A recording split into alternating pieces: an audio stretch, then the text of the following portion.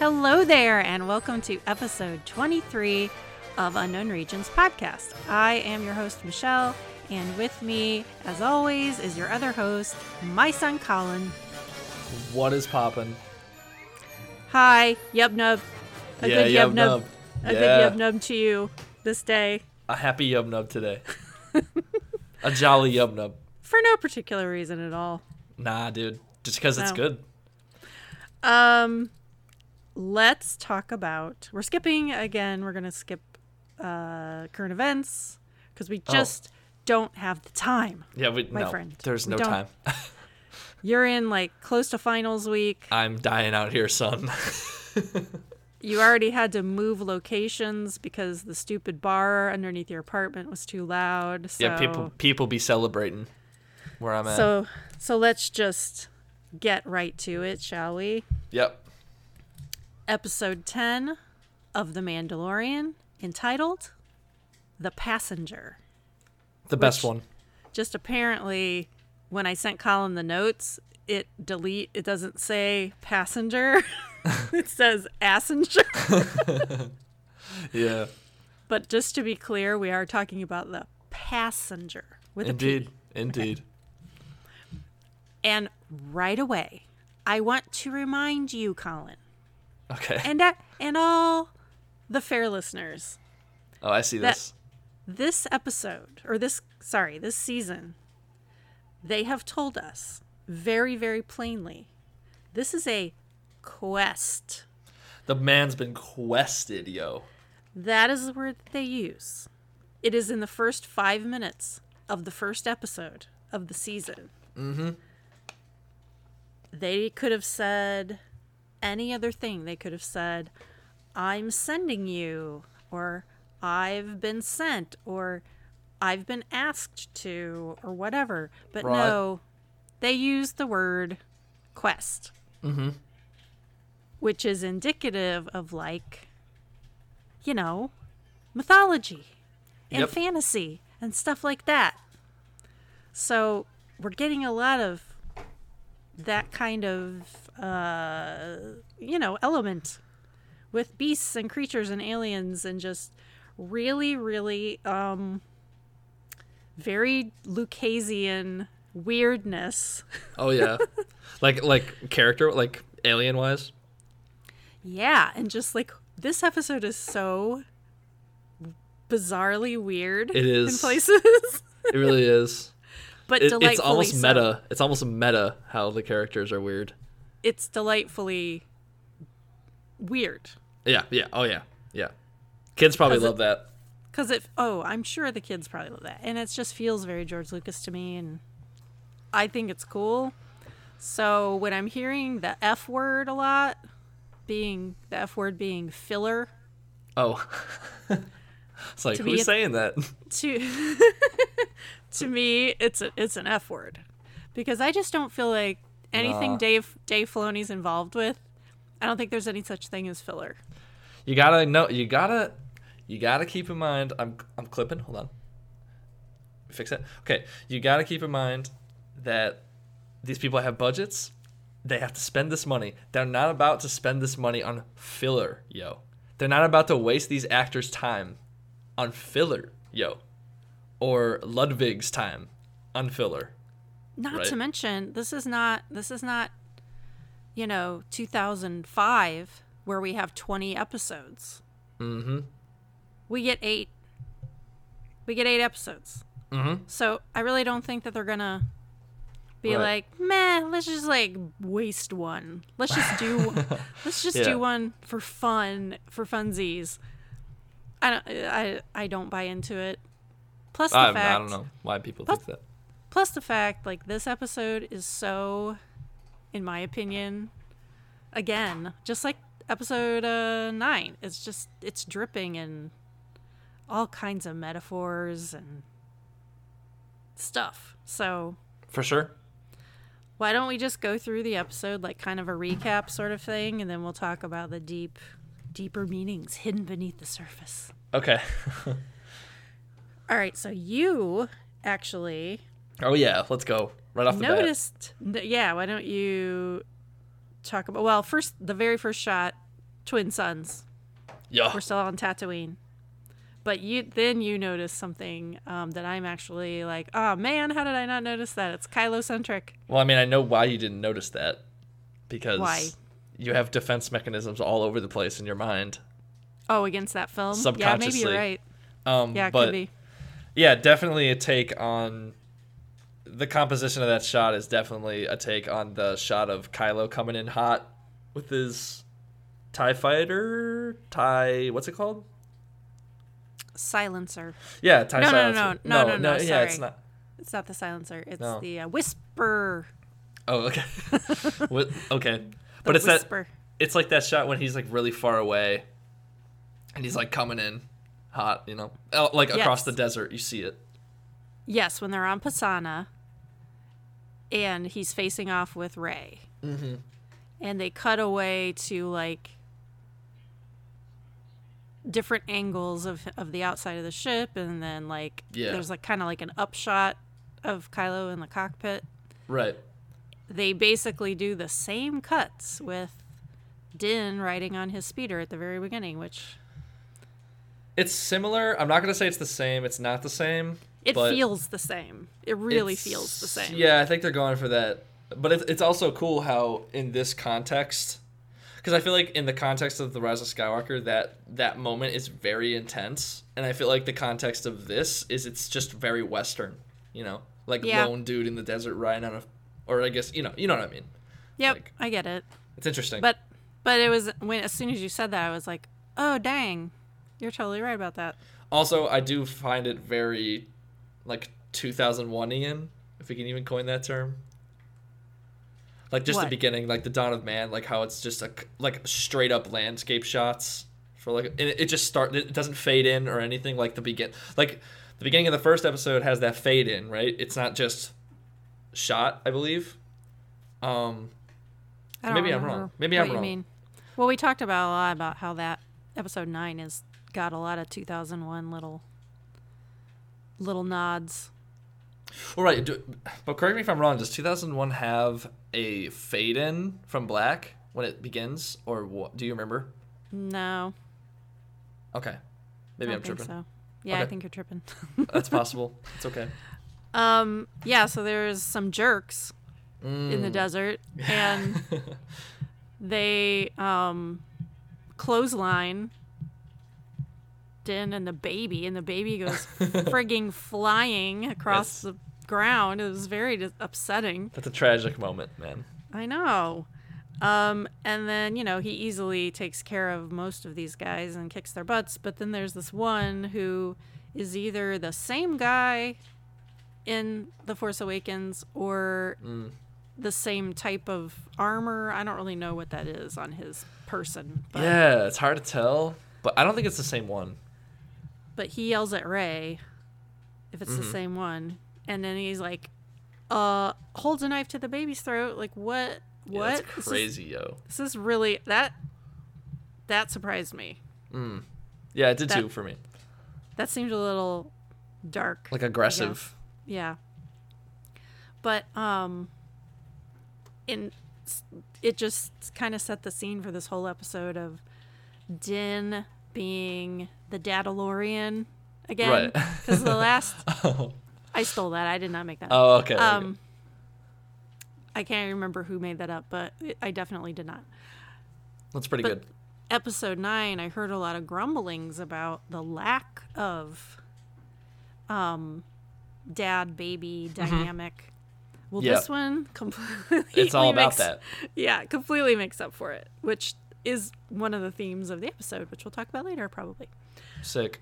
But his line, if you put one mark on him, there's no place you'll be able to hide from me. I was like, oh. Yeah, that was a good line. He loved his baby. It's so cute. Yeah, he does. That's like a very particular, those are particular specific words, Like, yeah, that's a very dad thing to say. He is not messing around. It's not just that he'll kill you, but he will hunt you down like the dog you are and then kill you. Yeah, but it's also like, it also does have, that line has just huge dad energy in general. It does. It totally does. And also I have to love this episode because probably the hardest I've ever laughed at anything in Star Wars ever. Yeah, honestly. The bit with the jetpack. Yeah, that's great. I The timing. cackled. I cackled, and then I rewound it and watched it like 2 more times and cackled every time. And then I heard your dad watching it the next day or whatever, and I was all the way upstairs, and I knew he was watching it. Oh. And I hear this freaking guffawing, and I knew exactly what part he must have just watched. That's awesome. But yeah, the he gives him the jetpack because, you know, like, so he won't hurt the baby. And I guess it's remote control. I knew that was going to happen, by the way. Called it before it happened. Well, I mean, I didn't even think about it. I was just like, oh dang, maybe that means he's going to have to use Boba Fett's jetpack, which would not be terrible. Yeah. I'm not against it.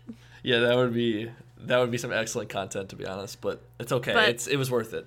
Him falling to the ground like a sack of potatoes. It was great. And then the little disapproving look that Baby Yoda gives him after that happens, and Din's just like, man, just like shrugs. What am I going to do about it? He's like trying to kill you. Yeah. And then the added comedy of the jetpack slowly descending back to the ground and then falling over. Yeah, what forward. the heck? What the heck? That's so funny. It's just some good visual comedy. Yeah, man. Honestly, yeah, that's a really good comedic sequence for sure. I don't know why, but I think I'm gonna. You know how every time I see Last Jedi with the little jingle jangle cart getting hit by the rock? Is this gonna be one of those? I think it's gonna be one of those. Oh. Where every time I see it, I'm gonna cackle and crack up. That's great. Okay, so why don't you talk about? Oh, put me on the spot a bunch this time. Well, because you were like, this happened. I see this and I see that. Oh, yeah. So after that happens, their bike is wrecked. And so I guess he has to walk all the way back to... Where is it? Are they in Mos Espa or are they going to... It's Mos Eisley. It's Mos Eisley. Oh, right. I'm sorry, the cantina. What are you talking about? I'm an idiot. But you noticed a particular, like, visual... illusion. Why don't you bring that up? Because I'm sure a bunch of people caught that one too. but you know what? There's more than one reference. Oh yeah. Oh, for in this sure. vein in this episode, which is kind of interesting.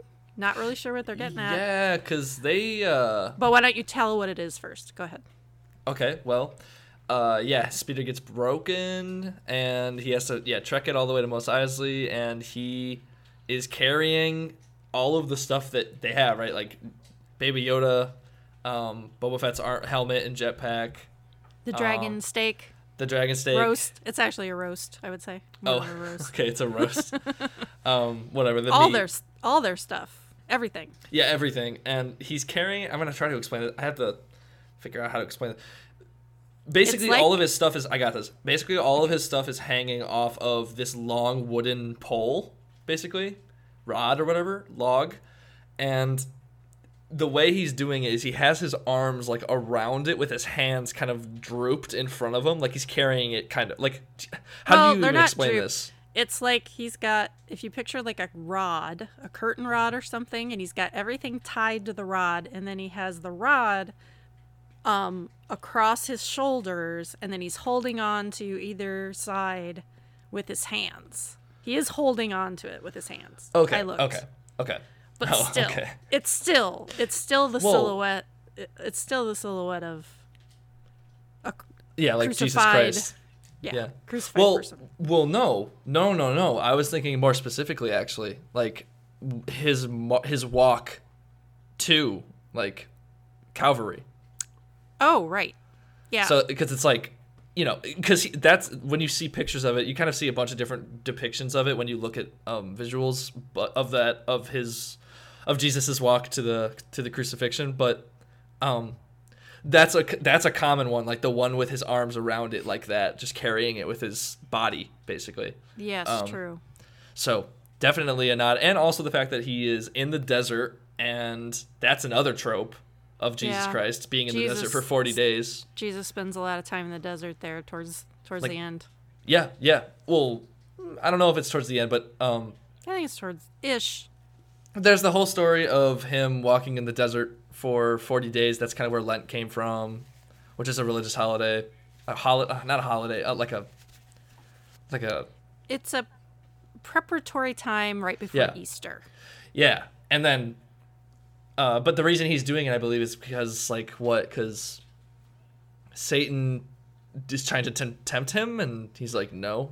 While he's in the desert, I think he's just kind of out there meditating, Right. and praying, and whatever. That's right. So while he's out there, the personification of darkness comes to him and tempts him, and basically says, I don't know why you're so devoted to your father, because he's just going to ask you to give up your life, and you don't want to do that, right? That sucks. So sure. just disavow him, and you don't have to worry about that anymore. So I'm wondering if that weird?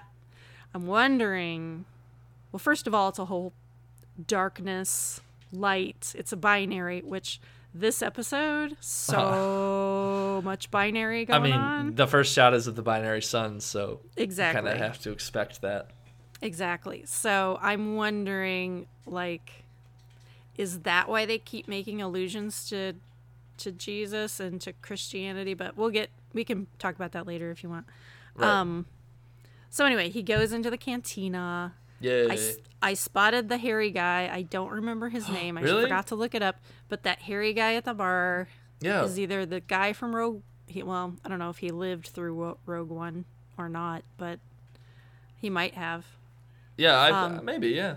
Maybe it's his cousin. I keep saying everybody's cousin. that TFA guy at the beginning, probably his cousin. Oh, yeah. So Okay. this guy's probably the cousin of the guy from Rogue One. Yeah, that's cool. And I didn't notice that. We are so blessed that we get more Yeah. Pelly. Yeah, More that's awesome. Pelly. She's cool. Pelly. Or otherwise known as what's her Amy name? Sedaris? Amy No. Sedaris. No. Oh my gosh, I'm blanking. It starts with a C. The character from Alien. Oh, Ripley. Oh, Ripley, yeah. Otherwise known as Ripley. Funny Ripley. Yeah. Ripley's not so funny. No. I guess. And she is playing Sabak with The new boy. our new best friend. A giant ant-like, mantis-like, I don't even know what. I mean, it's straight up just an ant. But it's just It's Space Antony from Ant-Man, which would Oh. make sense because Peyton Reed directed this episode and he directed Ant-Man. Yeah, that's really funny. So he probably just demanded, it was probably in his contract where he's like, I'm sorry, I'm not doing this unless there's a giant ant puppet alien. And they were like, Oh, fine. yeah. I love how it's a puppet, too. It's really cool. It's actually a really cool puppet. No cap.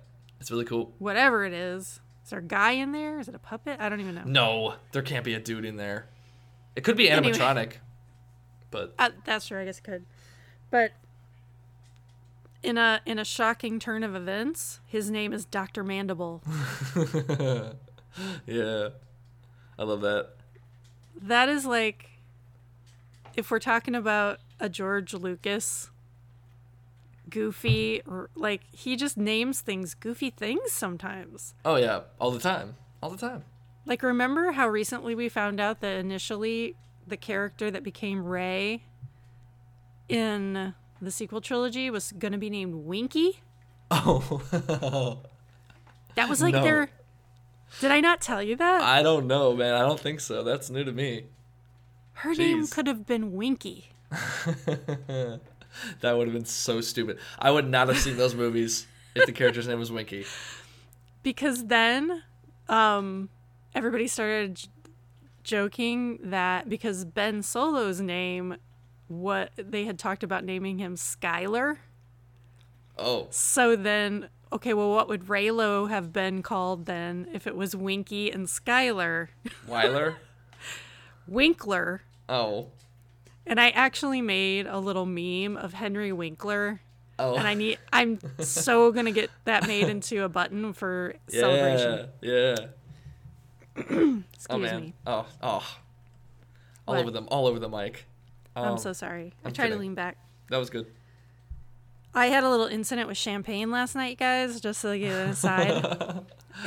Yum nub, yum nub, yum nub. Yum nub. Yum nub. And I am apparently allergic now Oh. to champagne. Oh, wow. And I had a okay. very crazy reaction to it. And so today, the only thing I'm left with is a lot of mucus in my throat, basically. This is not what we need to talk about on the podcast. Oh, jeez, dude. Mute But your it's mic. making it very hard for me to talk a lot. I see that. But mute your mic. Remember, if you mute your mic from your end, you won't be able to hear me. Okay. So. Sorry, I didn't. Okay, so let's move on. Dr. Mandible, we love. I like this whole scene where they're playing sabacc. It's really fun. And then I also like Pelly a couple of times pulls one over on Din. Like he's very savvy most of the time, but for whatever reason, Pelly seems to be able to work him over. Yeah. And he gets them to cover their sabacc game and it's like over immediately. Like right. so funny. Dr. Mandible loses immediately. But then we find out that Dr. Mandible is key to this episode. Yeah, He knows somebody who knows somebody who knows somebody. Yeah. That knows of where some other Mandalorians are. Oh my gosh. How many extensions? No, I'm just saying. I'm kidding. He just knows somebody who knows where some other Mandalorians are. For sure. So Pelly is like, okay, so the Dr. Mandible. Also, I just want to talk about how many languages Pelly speaks. Yeah. For sure. It's cool. I'm sorry, but also plays into the whole communication thing. Like, she's really good at communication. Wait, why'd you say I'm sorry? Because we're going to talk about it later, but I'm just, like, interjecting. Oh, okay. She can communicate. In this episode alone, she can communicate with Dr. Mandible, Fish Lady. Obviously, she speaks, Mando. basic. She speaks basic, so she can talk to Mando. Right. It's impressive. She speaks really all cool. these languages. Yeah. So they And can understand like pit droid and like all this stuff. Right, she speaks droid too. Yeah. Wow. Very talented. Very talented lady there. So Dr. Manimal says, I will have my contact meet you at the whatever you want to call where Pelly works. Station? I don't know what that is. So they go back to Pelly's place. And she's very excited about the dragon meat. So she gets her droid Treadwell. He's a Treadwell droid. Yeah, it's awesome. To roast up their meat. And that's cute because they use a pod racer engine just like they do when they make Ronto roasters on Batu. Oh, we really had to name drop those. That was a bad decision. Did you not think of Ronto roasters when you saw? I did. The way it was like turning, and yeah, I definitely thought of that one like animatronic thing that they have there, the dude turning it. Yeah, totally. Oh, Ronto roasters. They're so we love good. you. They're so We love good. you so much. Ugh. Okay. So Pelly then says, the contact is here, and let me introduce you. So out comes Frog Lady. Woo! Literally, that's what they call her. If you have the closed captions on, she has no name. That's so weird, man. It is, but also not in some ways. Okay, I'm interested. But just the fact that they want to make darn sure that you realize that this lady is a frog lady. Yes. Frog. She's a frog lady. Mm-hmm. And so this frog lady has this big container of eggs. It just gets weirder by the. No, Weird. It sounds ridiculous when you're talking about this plot, but no, we need to talk about this. When I was watching this, I watched it I think a day after you, and yeah, I was watching it alone, and the lady came out with a canister of eggs, and I immediately called you, and I was like, bruh, I'm 5 minutes in, and there's already eggs. Like, he did. He didn't even text me. He called me and said, and he's yelling at me like it's my fault. I was like, did you write this? Did you write this? 5 minutes into this story, and there's already eggs. Did you write this? Did you tell them to write this? I'm like, just wait, because it gets better. You're making it sound like I was mad. No, I know you weren't bad, but it was just really funny. Like you were. Oh yeah, it was funny. And I did say just wait, because you are really gonna think that I wrote this in about 25 minutes. Yeah, for sure. Okay. So, Frog Lady's legs. Frog Lady's legs. Frog Lady's eggs. Oh my gosh, it's late. She explains. Well, Pelly translates. That these eggs have got to be fertilized by the equinox because her husband, frog, gentleman frog, frog gentleman, has, found them a place to live. It's on an estuary moon. With a gas giant sun. Like she's giving us all this really bizarre detail. Yeah, what the heck? I remember that. I was like, what the? I'm not keeping track of any of this. And she needs to get there ASAP before the equinox. But caveat, you can't use light speed because it will kill the eggs. Yeah, it's very interesting. I want to know the science behind that. And Mando's like, excuse me, what? I thought that she was gonna tell me where the Mandalorians are. Like that's, but it was like, it's basically he's being entrusted, kind of like a knight. It's an honor thing to escort this basically pregnant lady to back to her husband. Right. So to me, it just seemed like a very knight and lady and chivalry, and again, it's a quest. So you know what this story reminded me of when I watched this? What? I think last episode, didn't I mention how there was a total Avatar reference? Oh yeah, you did. This one really reminds me of that one episode when Aang and the gang, I guess I'm gonna say, we're trying to get to Ba Sing Se, and they run across that family that has a pregnant lady that they need to get across the. And there's a sea serpent. When am I going to start noticing these things? And they literally have to go through water, bro. In order, the serpents pass. Yeah. I know, dude. It's the same. But it is kind of the same. It's kind of the same. It's definitely more different than the thing I caught last time. How similar it was last time. It's not that similar, but it's, I don't know. Like, there's definitely a trace of the protagonist having to escort a pregnant lady. Like, that's somebody bearing children, right? That's just, I don't know. Right. And the fact that there's water everywhere, and that they're kind of having to pass through something, that there's a big threat. That's an animal they have to get through. It's the same pattern of story. It is. Yeah, you're right. Yeah. Crazy. What's the name of that episode? Do you remember? I think it's just called The Serpent's Pass. Oh, yeah, that sounds right. Delaney would know if she was here. She'd be like, it has a running time of 22 minutes and 15 seconds. And then she just recites all the dialogue. All of this. She could just act the whole thing out for us. Yeah. Okay, so back to how specific they're telling us this planet or this moon is, where she needs to go, where there are also, I guess, Mandalorians that her husband has witnessed. Uh-huh. It's an estuary moon. So, first of all, again, Frog Lady. She is currently on land in the desert. Yeah.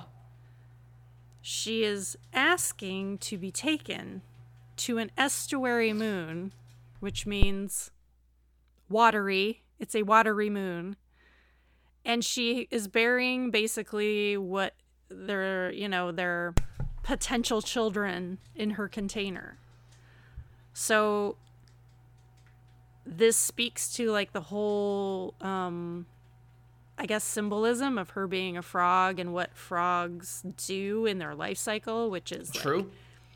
egg, tadpole, immature frog, and then adult frog. Like there's a whole life cycle there, and it's all about kind of like a metamorphosis, a change, a transition. Well, yeah, and it's obviously important to realize that also, yes, at the stage from the egg through tadpole through young frog, right? Those stages are spent entirely aquatically, right? Like they never get to land until they've achieved like their full growth. Yes. So yes, so I really think that was the whole impetus. Like, no, it's a frog, and it's got to be a frog, and people need to understand that it's a frog.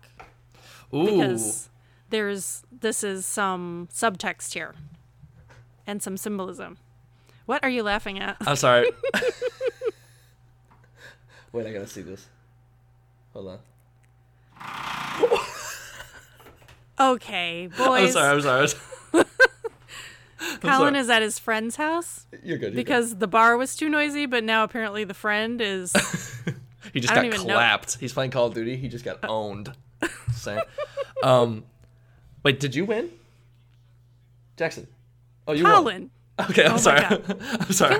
Can we have some We're on the podcast. Professionalism here, all right, please? Shut up. We're in.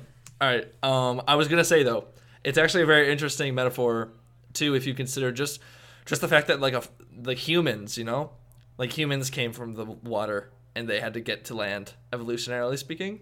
So it's almost like he's carrying like life, like really life of like everything, you know. And if we're talking about Jesus, like the Jesus symbology, the Christ figure symbology that we see a lot of this episode, like he was like the guy who was like the savior, like he was going to bring everyone to salvation through his death, right? Yes. I mean, and I don't know. also, It's just and a thought. there's a transformational aspect to Jesus as well, you know, being Circle of both- life too.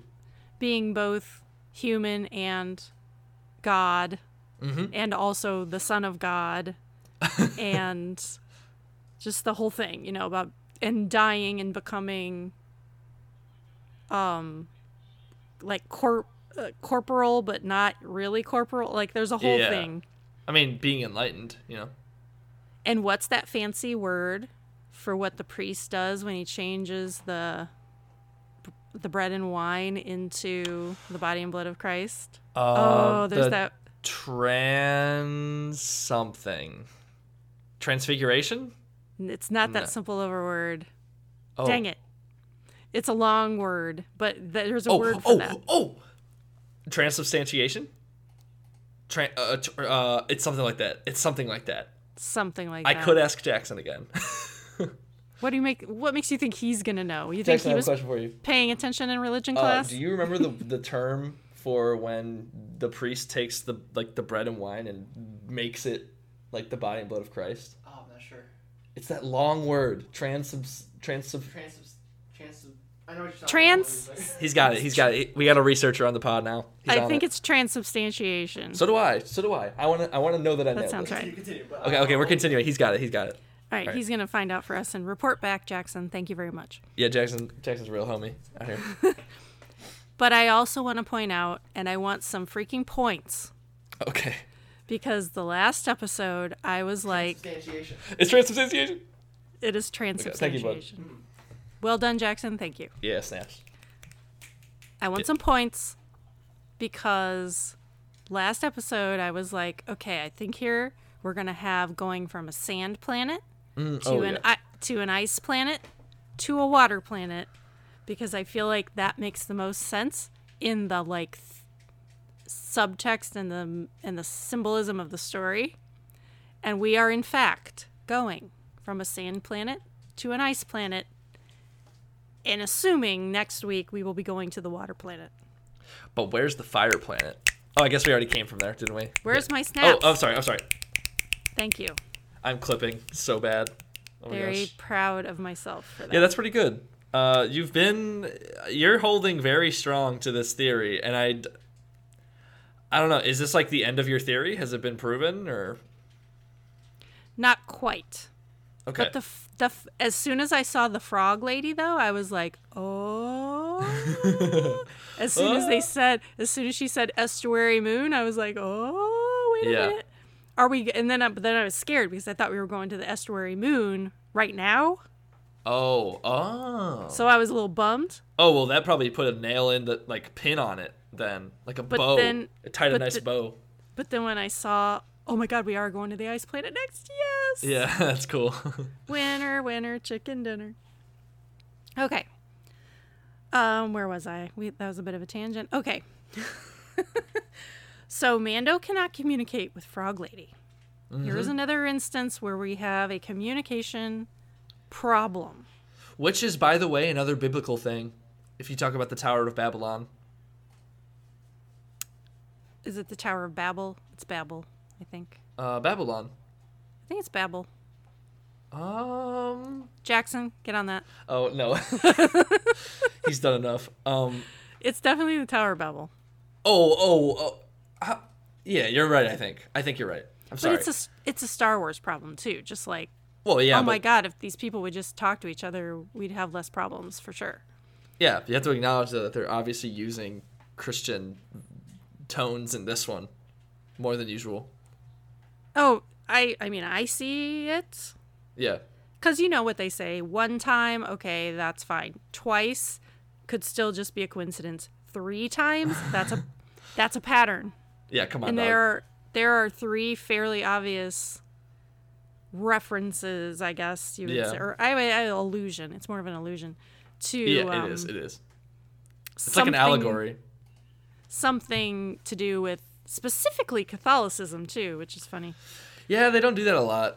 They seem to always try to tread the lines. Like, they never make it very obvious. I think that's in an effort to really come across as being like about Western and Eastern religion and philosophy. But yeah, that's this true. one seems very strongly doused in that a little bit. It's both. Once we get to talking about. I guess, yeah, but other stuff. Just continue. But so Mando agrees. Fine, he will do this, and they get on board the Razor Crest, and he's like, what I find so funny in this episode is that Din is just like talking all the time, but from what you can tell, like Frog Lady doesn't understand anything he's saying. Baby Yoda is just kind of like whatever. I don't know if he understands anything either. He is totally isolated in this one. He's just talking to himself the whole time, which is so funny. But that's also metaphorical as well, because it's kind of like you're talking to a brick wall at that point. So it's like all you're doing is just reinforcing your own isolation within yourself at that point. You're just talking to yourself. Yeah, and he even says, he's like, do you speak Huttese? And he tries to like, he can barely speak it himself, and she just stares at him, which is real funny. Yeah. So Baby Yoda gets up to some shenanigans, bro. Some tomfoolery, if you will. Some haberdashery. That's not what haberdashery means. Some balderdash. Maybe we could accept balderdash. Haberdashery. I know what it is. I know what it is. That. I know what it is. So he's very interested in these eggs. He stares at them when he first sees them back on Tatooine, and when the Frog Lady and Din are in the cockpit, he like sneaks over to the egg container, and he literally uses the Force. Yeah, dude. Did you notice that? Of course I noticed that. The music changed and everything. It got like dark. It was weird. True, there was like a new little cute little piece of music that's almost like, it's like baby, twinkly and magical sounding. Yeah, and then it like distorts pretty heavily when he starts doing that. I love that. Interestingly, they use that same piece of music when he approaches the spider eggs later too. Yeah. Well, obviously that's a theme. Baby Yoda eating stuff. So is that the new Baby Yoda eating things he shouldn't be eating music? Yeah. And we I don't know if you have this in your notes, but Christianity, son. Oh yeah, hang on. Okay, Yes. okay. Cool. So it cuts away because you're really not sure what Baby Yoda's up to. Is he like at first I thought he was Just sensing what was in there. communing with these eggs. Whoa. You know? Yeah. And I was about to have my mind blown that he was going to be like Like he has forced telepathy or something. talking to the eggs or something. Yeah. Oh. Maybe he is. But no, he's having a snacky snack. Yeah. And I've seen a lot of people comment like, is Din not eating this poor child, feeding this poor child? Because he's constantly trying to eat everything. But I just think he's a toddler, basically. Toddlers will eat, will put anything in their mouths. They don't. Yeah, they have like the oral thing. Babies don't care. They just are like, that looks maybe tasty.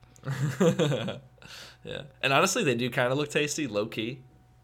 They kind of look like dumplings, but. They kind of look like dumplings. They kind of look like, they look like fish eggs that you get on sushi, which I enjoy. I know you do not. No. But, yeah, so Din catches him, scolds him, bad boy, like a good dad. Don't do that.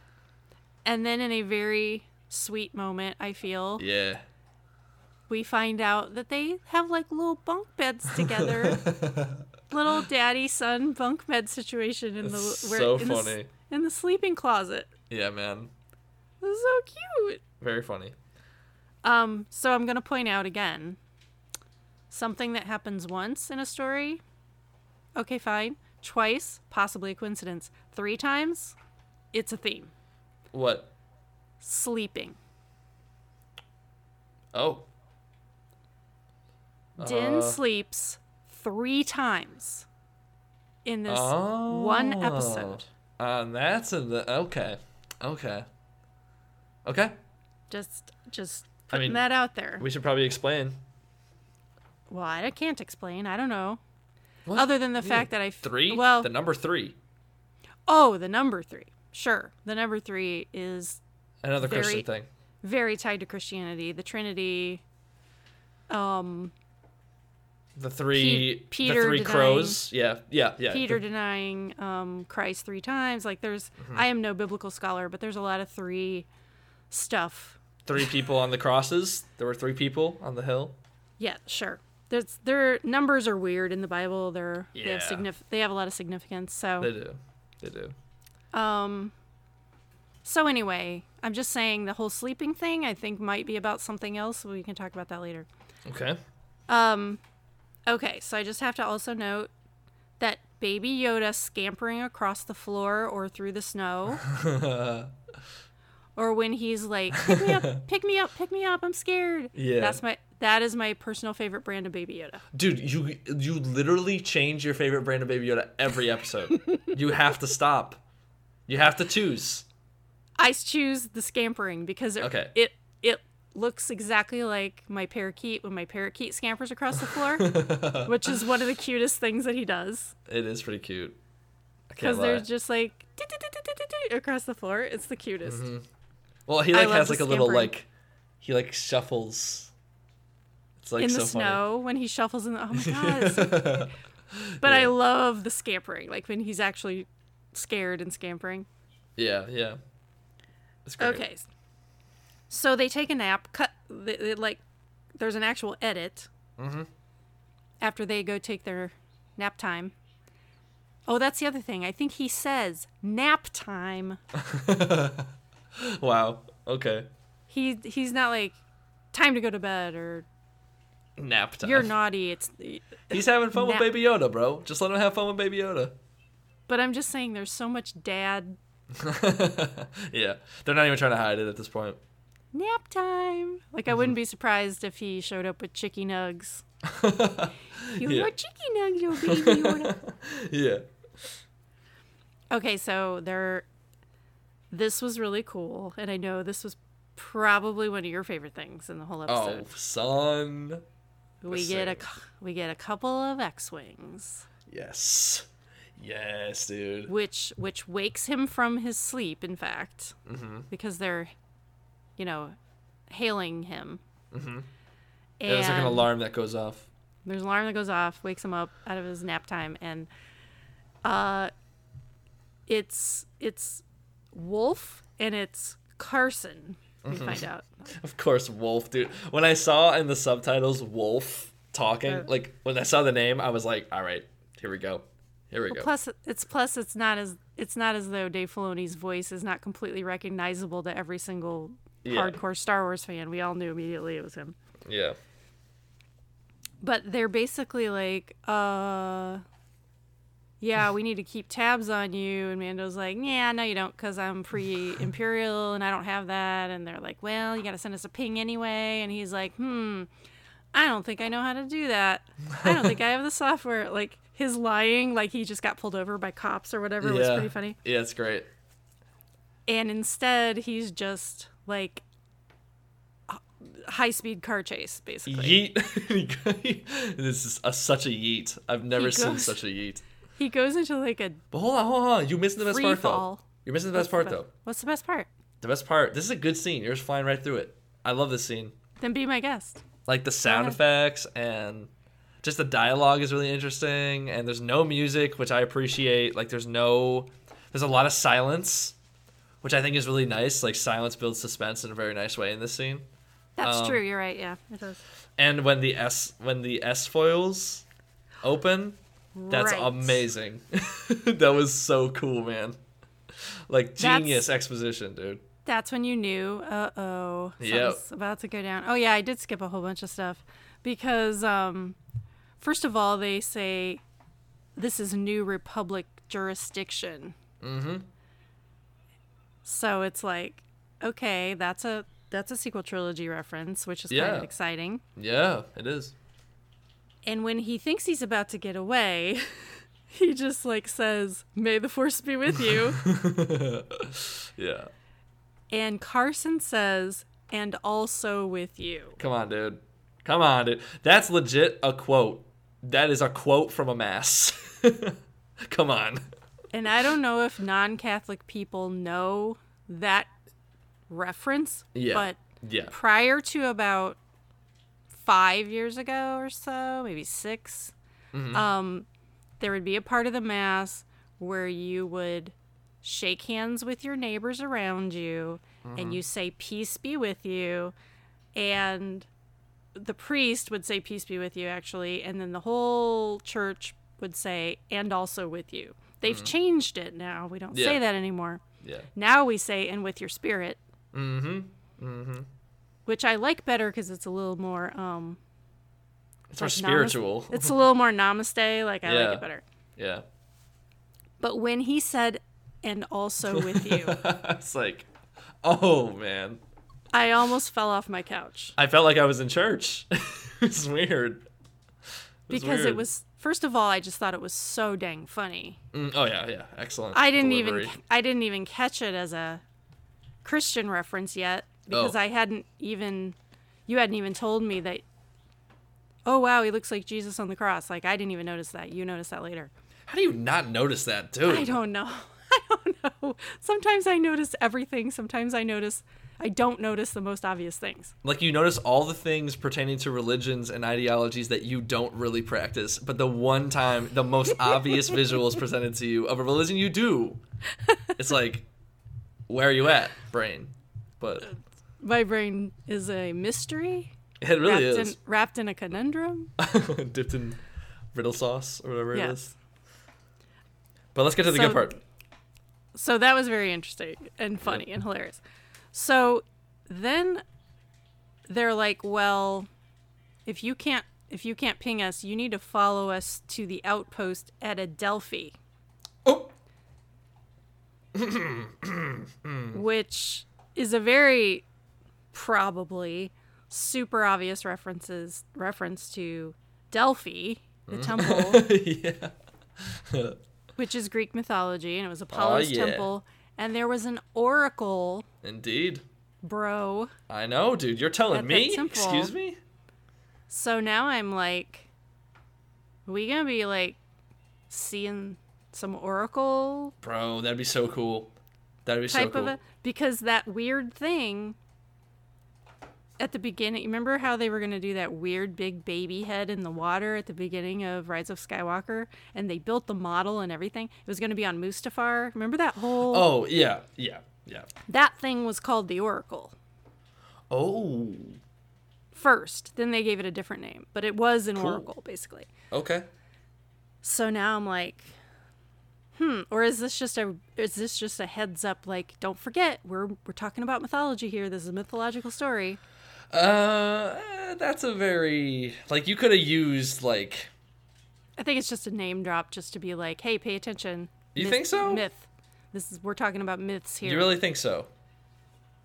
Or, and this could also be, I did not know of this play. I actually Googled. Yeah. It's called either Adelpho or Adelphi. Oh. It goes by both names. That's hilarious. But it was a play written by Terence during Roman times, 160 BC. Woo. But what it's about makes me think this was on purpose. It's about two fathers parenting two siblings. Oh. The play centers on two characters with opposing beliefs about parenting. Oh. One father takes an authoritarian approach. His brother is permissive. Oh. But That's really cool. What's really weird about it, though, is this authoritarian father, Demia, is actually the real father of both the sons. Oh. But his brother adopts one of the sons. Okay. So the sons are actually true siblings being raised by two other siblings. That's cool. And they're raising them in opposite ways. So... Oh, dude. That's just like, okay,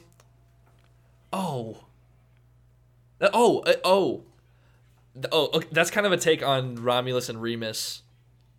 Kind of, but I mean, the whole theme of parenting in this episode. episode. Yeah, obviously. Binaries, opposites. Mm-hmm. That cannot possibly be an accident. I mean, they could have called it like Delph, like, I don't know. They could have called it a more Star Wars name. Adelphi is not really a Star Warsy name, to be honest. I mean, it kind of sounds like it to me. But not to me. I really just thought it was a reference to Delphi. But then it could be that too. But when I found out what this play was about, that's what sold me on, like, this is not an accident. That's too much of a coincidence. It could have been, that topic of that play could have been anything. Yeah, that's really cool that you point that out. I did not know that. I knew that play existed. I didn't know that's what it was about. So somebody's doing some research. Some very nice little, I don't know, Easter eggs, I guess. Yeah, looks like I would that. call them. Okay, so this chase that happens. Let's go back to that. So he yeets out of there because he's not about to get pulled over. Mm-hmm. Oh, yeah. Found out. I was going to ask, did you catch, like, kind of the Firefly reference camera work? Yes. Oh, really? 1,000%. Yes. Oh, nice. Okay. When they're first starting the chase, but the way that it's edited and they do these, like, quick zooms. And it's, like, like, it's not a perfect shot, but it's, like, following them. Yeah. Yeah, it was very Firefly and very BSG. Yeah, I was going to say BSG, too. But did BSG take that from Firefly, though? Dang. I'm not sure which came first. Firefly had to have come first. Yeah, probably. Maybe they were kind of during the same time. Dang, maybe. I'm not sure. I would think Firefly came first, but I'm not positive. Okay, doesn't matter, but yeah, definitely caught that. Quality ship chase, I would say. Quality? That ship chase was dope. You being the ERP ship guy. Yeah. You were happy with it. I was. I liked when he fell down and the frog lady was freaking out when he did the death drop. The poor frog lady. Oh my god, that poor frog lady. I thought she was going to have a heart attack. But dude, that move was sick, yo. That move was cool, man. And then we see the ice planet, upon which time I patted myself on the back so hard I probably hurt my shoulder. Whoa. Okay, well, don't do that. Oh, So yeah, you said in the notes, Ice Planet, go me. You said you're very full of yourself. Okay, so they successfully evade the X-Wings. Mm-hmm. But, Or so they think. Well, yeah, true. I mean, they do for now. But so they're hiding in like a little spot, and the floor beneath them is ice, and it breaks, and they fall down into an ice cave. Oh, dude, I was a little disappointed that scene was not Renvar, but I can live with it, I guess. Yeah, that's true. Like, everybody and their dog really thought it was going to be Ilum. And that. Yeah. And there were going to be, like, literal crystals coming out of the ground, flying at Baby Yoda. And, that would have been so cool. 2 on the nose, I would say, but... too bad. Yeah. Or not. I enjoyed what happened, so... Yeah. But yeah, let's talk about this. Let's get into the Jungian, Freudian, Force Cave stuff. I mean, caves in Star Wars. Mm-hmm. If there's one thing I know, a cave is never just a cave. In Star Wars, especially. Most of the time in stories. I mean, in every story, man, a cave is never... I mean, it dates all the way back to Greek, to Plato, right? With the allegory of the cave. True. And I think that... Wait, was that Plato? Yeah, that's Plato.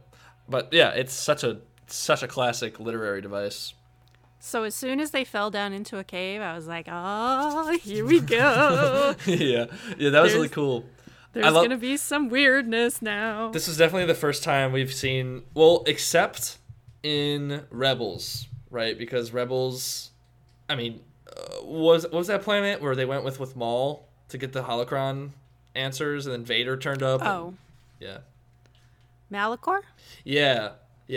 Like, that was kind of not really a Force Cave thing, but it was, like, falling through the roof to, like, an underground... I don't know. I was reminded of that. It always represents something. Either the underworld, the subconscious, weird, forcey stuff happens in caves all the time. Like, there's always something shadowy and weird and subconscious going on in a cave.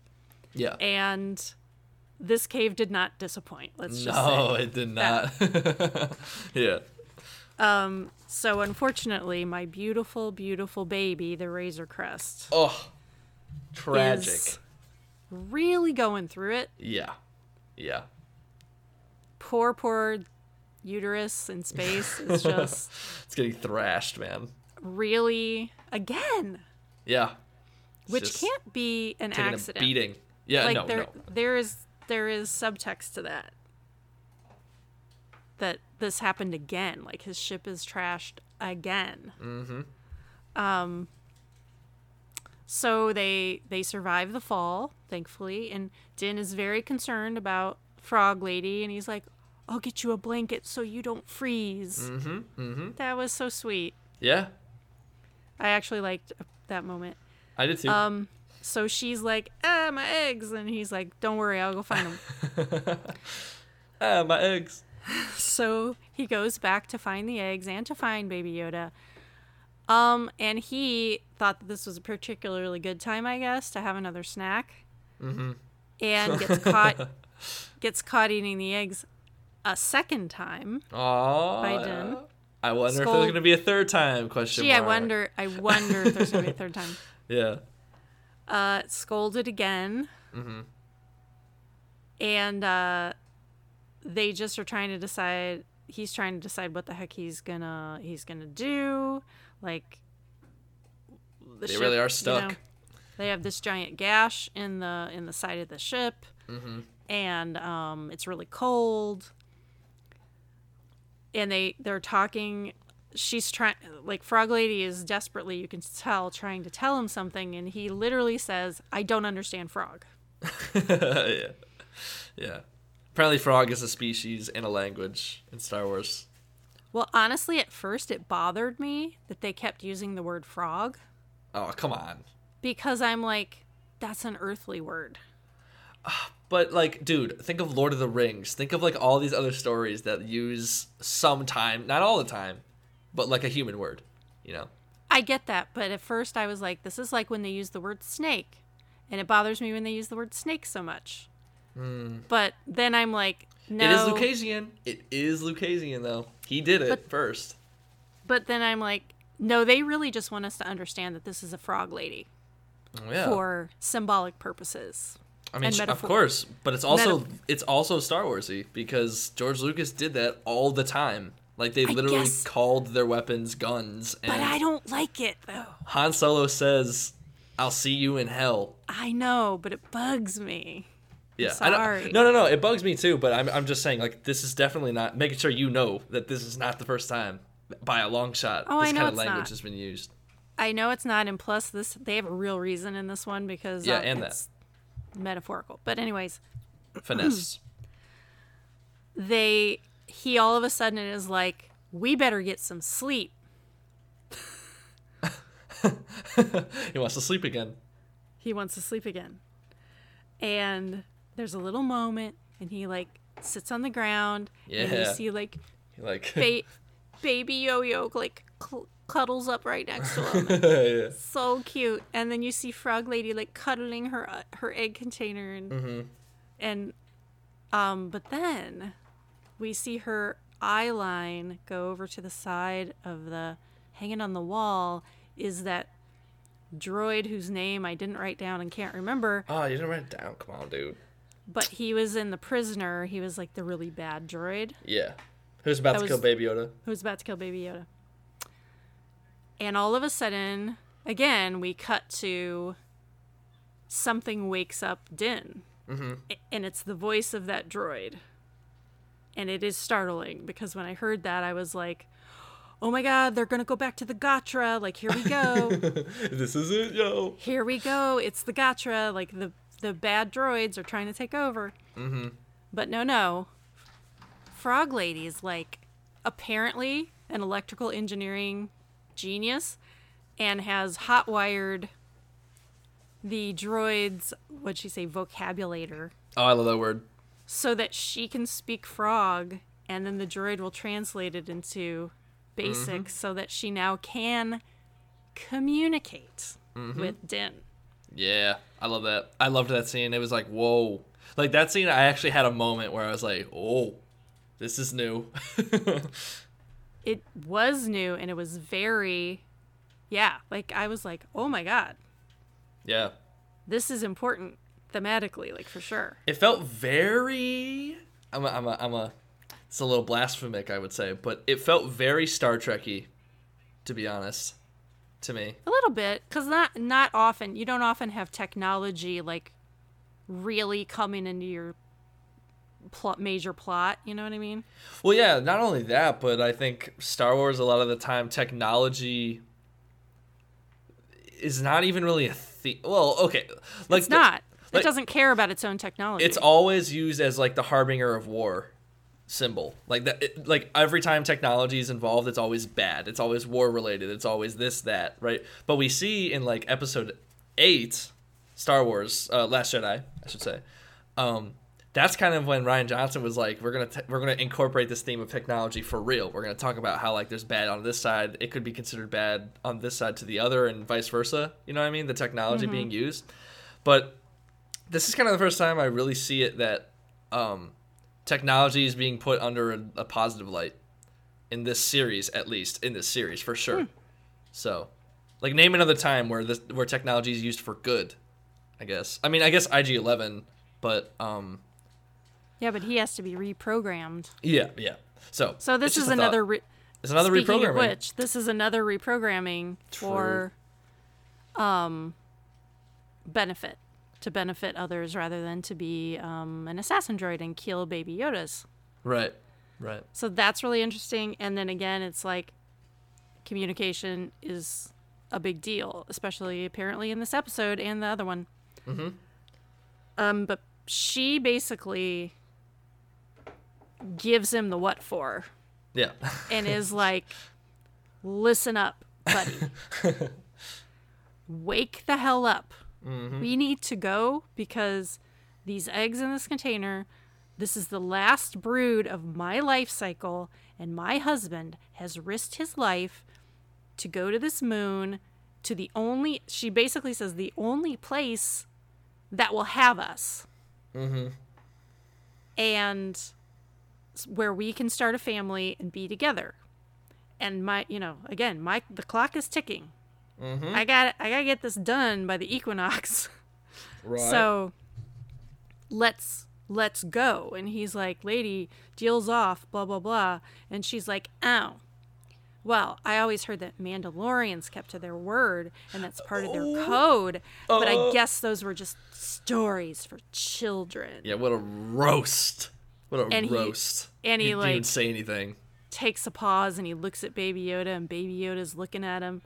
And he's like, God dang it, I can't be like being dishonorable in front of my son. My son is watching.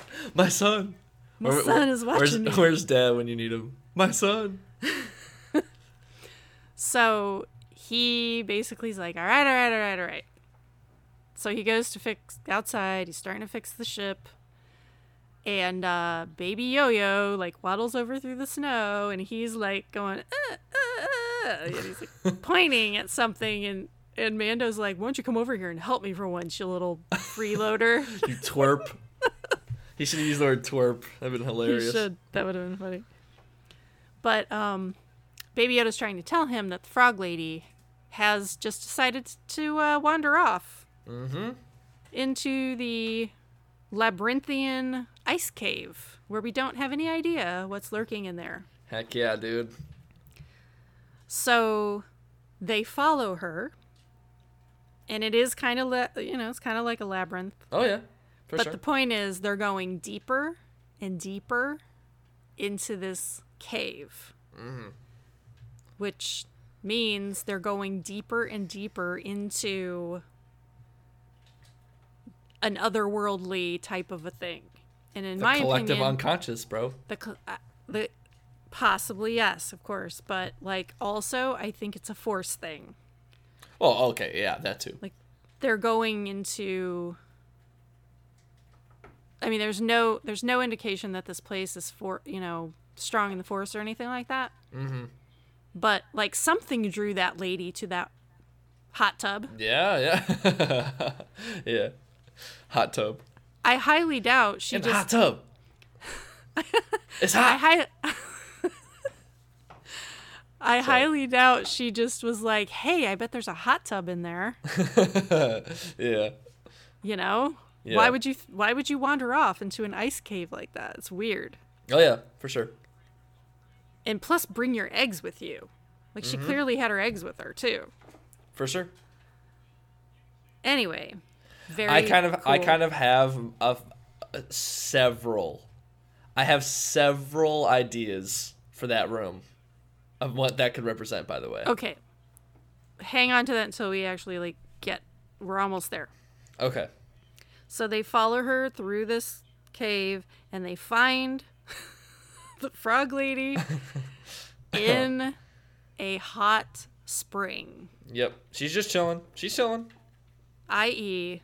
the hot tub. Yeah. Yes. And I will tell you this, when I saw that, I think I out loud at 3 o'clock in the morning went, huh? Yeah. Yeah, I was so confused. What is even happening in this episode? It is so weird. But again, like, you wrote this. Like, you would do that. But then I'm like, oh, she's in water. Oh, the eggs are in the water too. Okay. Mm-hmm. And then you were like, and hot springs, that's a thing in Greek mythology. I'm like, oh my God, yeah, it is. Mm-hmm. So after some thinking about it for a hot minute. Mm-hmm. No pun intended? Pun intended? No pun intended. Oh, come on. Then I was like, well, if you're looking at it from that point of view, it's not that weird, I guess. It's still really weird. I mean, and I also said it's the antithesis kind of an oasis. Like, the ice planet is kind of like you're surrounded by sand, you're surrounded by ice, and then there's this kind of island in the middle of it where it's like a sanctuary. It's kind of like it's like that, But it's not real when you're in the desert. like it's a mirage. I guess. You Yeah, know? that's true. That's true. Well, in a way, And this one's real. I guess. But you know what I mean. Like, Yeah. it serves that purpose of like a sanctuary in the middle of darkness, kind of a light that's there. You know. Yeah, that's a cool take. Yeah. Okay, so she's got her eggs floating in the water because it's nice and warm. And then, I'm like, okay, cave. Here we go. Can't get through an episode without saying the W word. Womb-like. Okay. Yeah, I mean, it is. It's literally, it's a womb, dude. It is a womb. The Like- eggs are floating in the water. Yeah, it's a womb. It's wet. It's like Warm and it's cozy. incubative. It's incubative, and It's also incubative, yes. it also Good word, is surrounded incubative. by ice, and ice is kind of see through. And like, if you really want to talk about the anatomy, I know that like there's like a see through portion to where the baby's covered in. Yes. Like, a what's that called? membrane. Yeah, there's a membrane. Yeah. Again, see, I understand the female body. Come at It's me, son. actually, it's called the caul. Did you know that? The call. Caul. The caul. Oh my gosh, no, I did not know that. Cool. Yeah, that's the little sac. Little But sack. as we're about to find out, it really, really is a womb Yeah. because something's Coming. been hatching over there Yep. in the ice. But yeah, it's totally. And we're also seeing, it's cool because we're seeing the frog lady. Again, she's like, she can be in the ice, she can be in the desert, she can be in the water. Mm-hmm. She can transform from all these different environments, I guess. She's got the survival instinct. That's for sure. Yeah. So basically Din is like, what are you doing out here? I can't protect you out here. Let's go. Like, pack it up. We gotta get back to the ship. So he's like literally picking up the eggs and trying to put them back into the fishing them out of the water. Yeah. Baby Yoda again like notices these things sticking out of the snow. Baby Yoda be wandering. And we hear that music again, that like twinkly little wonder music. Mm-hmm. And he waddles over in a very, very adorable way through the snow. Yep. And he's like, what's this? And he opens it. And it's an alien. It's basically, we are now watching Aliens or possibly Prometheus because Dude, creepy stuff happens in that too. I loved that scene, man. Oh yeah, it could be Covenant too because it happens in. Oh, am I Covenant. thinking of Covenant? Yeah, I think so. Am I getting them confused? I think you're thinking of Covenant. That's when they find like all of them. Like they find like a huge farm of them. No, that's It's Prometheus. Covenant. No, it's not. It's Covenant. Well, maybe it happens in Prometheus too, but it happens in Maybe. Covenant. I remember. I've only it very seen vividly. Covenant, I think, once. I've seen Prometheus a bunch of times. Oh well, fake fan. But anyway, yeah, it's definitely like the way it like opens up like flowers open. Yeah, that's super alien. Yeah, Aliens. I love And that. I swear to you, when I saw the little bulb and the little legs of what was inside that egg, Oh no. I gasped. Yeah, Like, holy crap, dude. it's Okay, Krykna. okay. When I was watching this episode, I can put this in a very simple way. My experience of this episode. Okay, I've been trying to figure out how to define it, like how I felt overall, average feeling about it. I felt like I had already seen that episode, even though I hadn't. Like I knew everything going on. Like I was predicting like so far ahead what would happen this time. Like when I saw the eggs, I knew they'd be spiders, and then when I saw the little spiders, I knew there'd be a big one, and I knew the rebels would come back. I called all of it like right after that. Like it was just yeah. So I did not. I was too busy gasping and freaking out, and then also being completely disgusted, yet also being extremely excited because I love the Krykna from Star Wars Rebels probably more than anyone else on the planet. I just love them, which is bizarre because I absolutely am phobic about spiders. I hate spiders. It's the best metaphor. But it is one of the best metaphorical storytelling of any Star Wars ever. For real. Star Wars Rebels with the Bendu and the Krykna, and when they're on Adelon, like, oh my god, it's amazing. It is. So when I saw the little legs, I was like, oh no way. No freaking way. Oh no. So then my level of excitement goes up even higher when I see the mom or the queen or whatever you want to call her. Yeah. Because Ralph McQuarrie. Identical. I know. Identical. You're telling me. To the Ralph McQuarrie concept art of the knobby white spider on which the Krykna were based. I love that. So again, we have cousins. We have we have the Krykna on Adelon, and we have their ice cousins that live on whatever this place is that look exactly like the concept art. Yeah, totally. Dying. I died, Colin. I don't know if they were going for this effect, but I got a huge vibe of Harry Potter.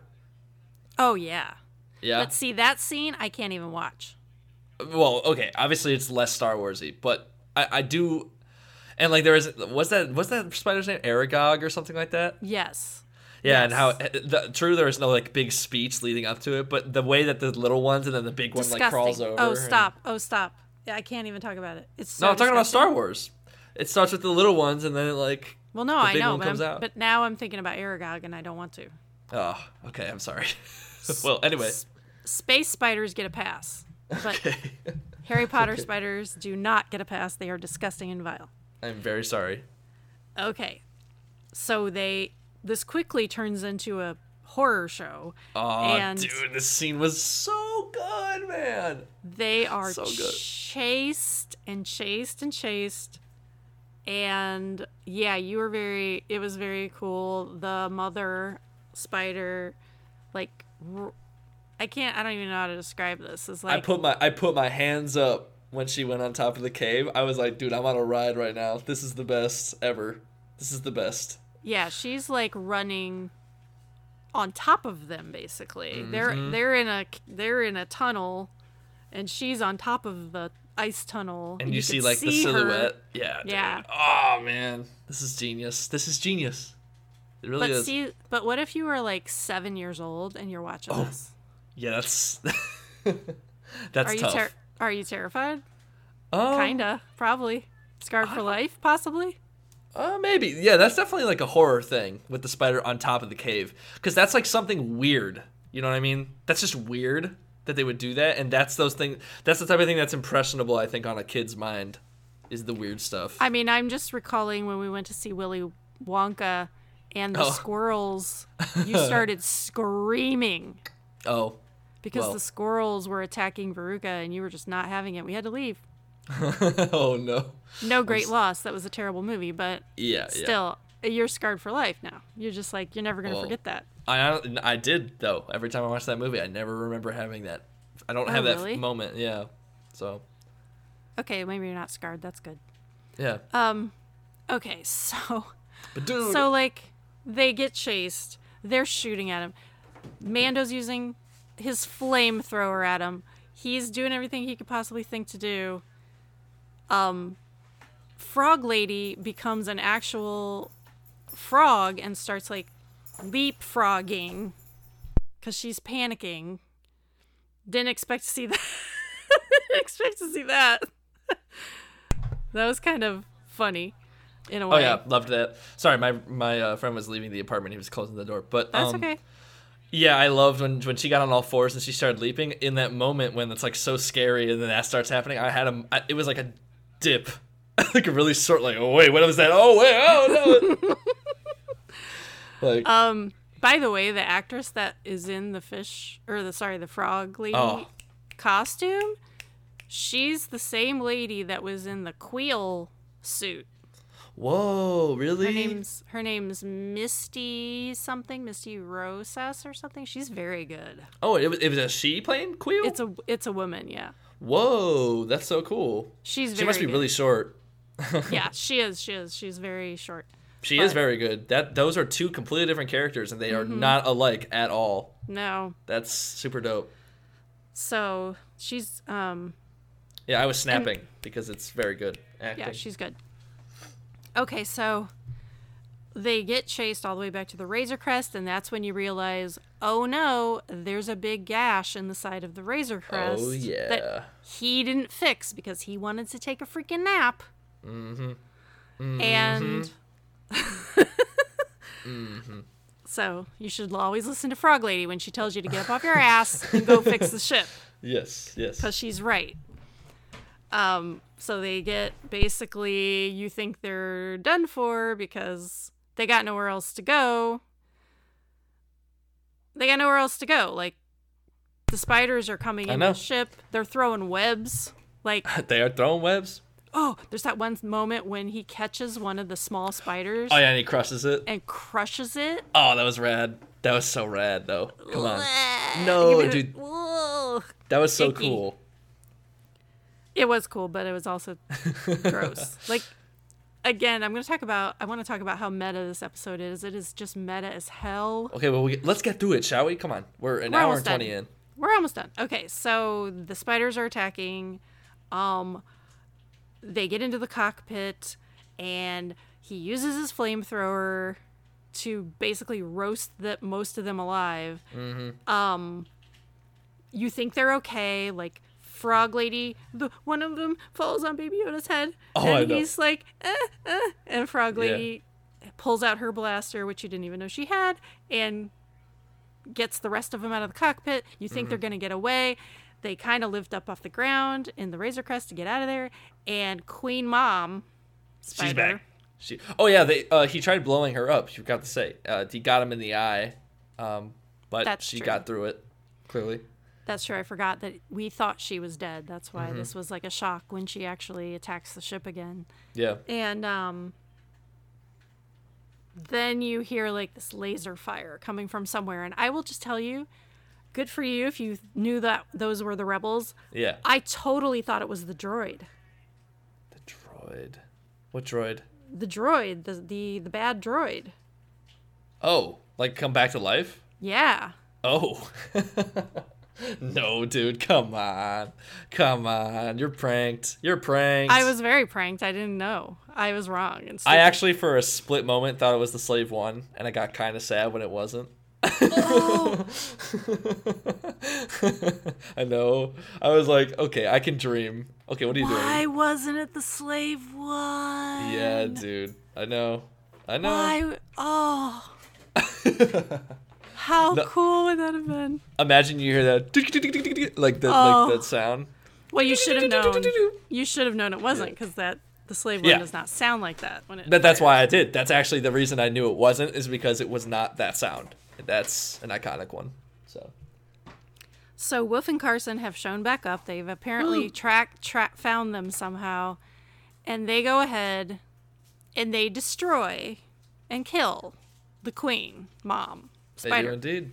And all the rest of the baby ones. Rip. And I just want to say. Oh my gosh, here we go. Upon this point, I will be campaigning. Okay, here we go. The knobby white spiders did nothing wrong. That's true. What did they do? They never hurt them. They didn't even touch them, technically. And they were even touching Baby Yoda, but they weren't even hurting him. That doofus ate one of them, and I can only assume, like I have it in my mind, this is my headcanon, that somehow one of those opening releases like a pheromone that makes the rest of them open. It's like Alien. It's like Alien. So they literally did nothing wrong. I know. When am I going to get to talk about my, by the way, we're getting past it, so I want to make sure that I touch on it. Like, am I ever going to talk about how this, like, egg opening room, the whole room, I want to talk about what I think it could mean. Yes, we're gonna have a big discussion about the whole thing. Okay. So but like that mother spider. Uh-uh. That sounds like a bad word. Yeah. That mother spider was literally doing nothing different than Frog Lady or Din by Bars, protecting homie. Bars, her babies. Well, it's the whole others, right? Us versus them. We've talked about this. And I'm just really mad about it. Yeah, honestly. Because people are really... You know what? Put a pin in it. We're going to get to it. Yeah. I'm not going to go off right now. Okay. So the Carson and Wolf are like, hey, we know who you are. We know you were on that prison transport or whatever, and we know that you sprung one of them, but then again, you also captured a bunch of the other ones, and we saw you trying to defend Lieutenant Davin, who, by the way, is Matt Lanter. Yeah. Lantner, I can't say his name. And so they're like, we really should arrest you, but, you know, things are crazy right now, basically, is what they say. The law is a little whack right now, son. Yeah. So we're going to let you go. And he's like, how about you help me fix my ship? And they're like, how about you put a transponder in your ship, bro? And then they just leave. That was mean. It was mean. Look at this is so mean. So he's like, well, I guess I have to fix the ship some more because we have to leave. And very cutely, Baby Yoda is watching his dad like fix the ship. Yeah, I know. In the little fixing the ship montage. It was really cute. Agreed. Honestly, I don't remember much of the episode after the rebels come and kill all the spiders. Well, the mother spider had actually like put legs through the freaking glass of the cockpit. Yeah. So I don't know how he fixed that. Some sort of miracle, but he fixes it enough so he says like, I'm gonna seal off the cockpit because the rest of the ship is kind of trash. It's covered in spider webs. There's big holes. Like I can't even close the back right now. And basically says you got to go to the bathroom. You better do it now because we're gonna be crawling. We're gonna be crawling to this estuary moon for days, probably. So this is when like they start to take off. They lift the ship up out of the dream cave, basically. They're back in space. And he's like, I'm gonna go to sleep again. Homie is a fool. He literally says, sweet dreams. It's so weird. It's so weird. So he literally goes to sleep again. He tells Frog Lady to go to sleep. And the last thing we see is Baby Yoda, who has snuck another frog egg. And he eats it, and that's the end. Why does he keep doing that? Honestly. Wait, in your notes you say, what have you done to my ship? Oh, I'm just very upset about the state of the Razor Crest. I'm just like, it just made me think of, what have you done to my ship, Lando? You know. Oh yeah, okay. I was trying to remember. Yeah, of course.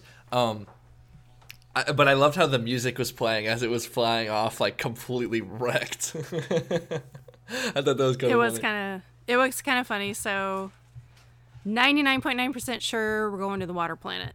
Woo! Immediately. So that'll be awesome.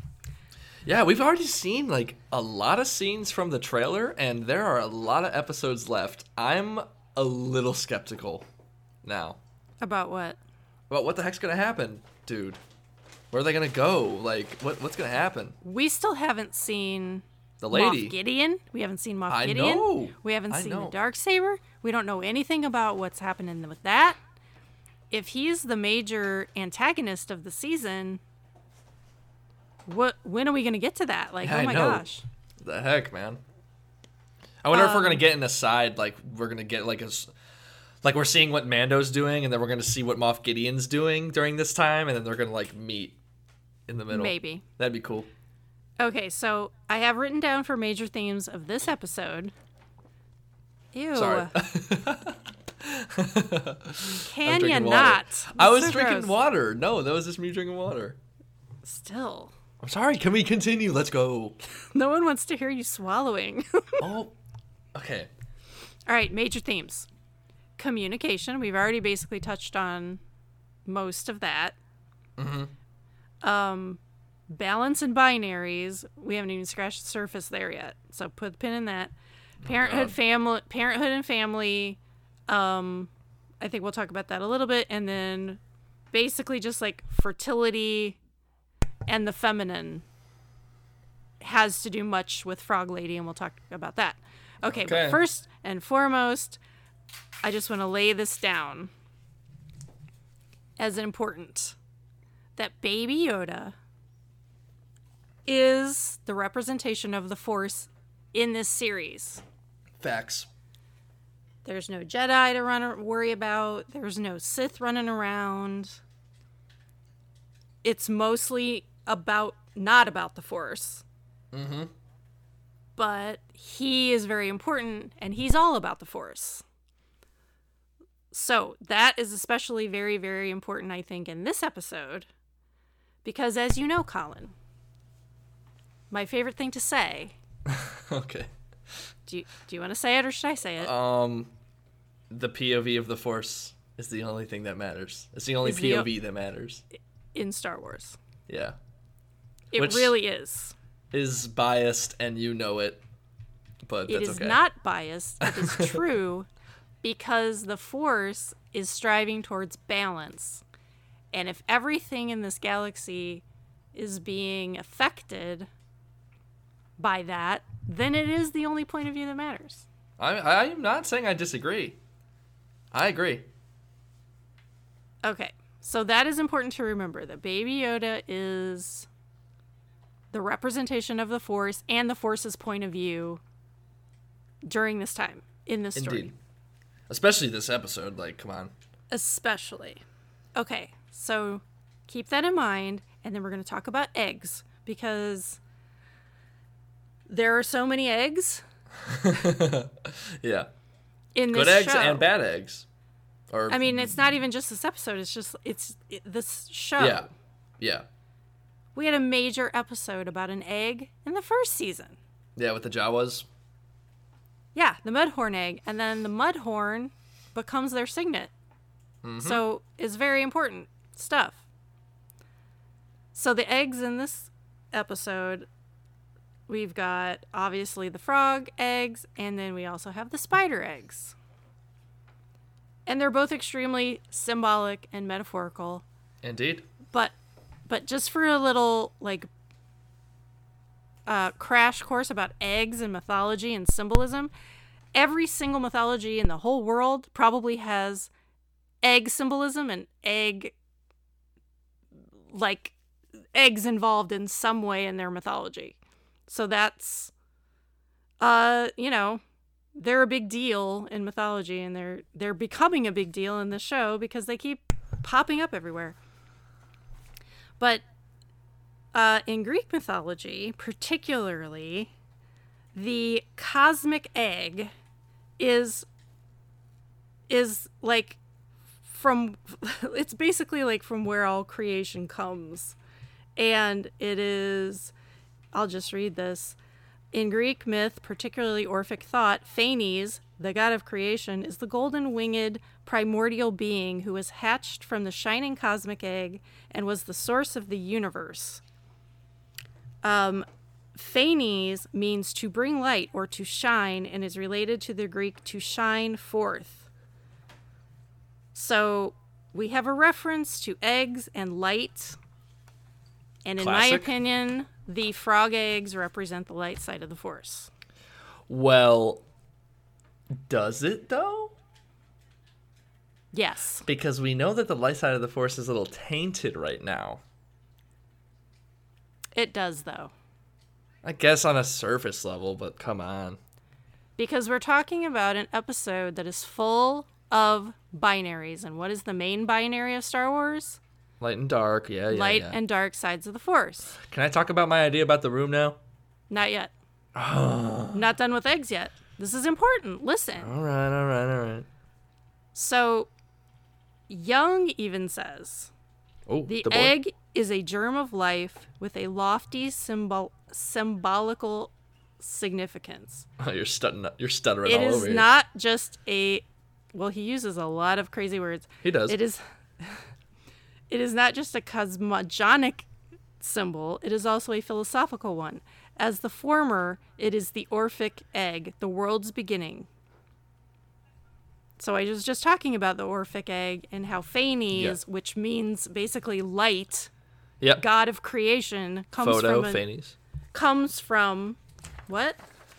The prefix photo, Phanes. There's a relationship there. There is? I mean, pH? Oh, maybe. Kind of.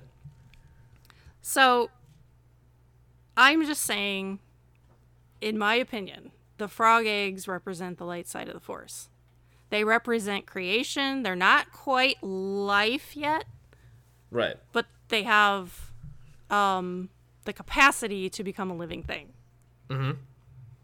And, they're always talking about the living Force and the cosmic Force and how everything works together. They do use the term cosmic force, which is... And the cycle of life and the whole cycle with the frogs. And it just all seems to be working together in this episode. Plus, the clincher for me is that in Rebels, the Krykna, the space spiders, are the embodiment of the dark side of the Force. Mm-hmm. In the episodes, in that season. I think it's season 3? Yeah, I think so. It is.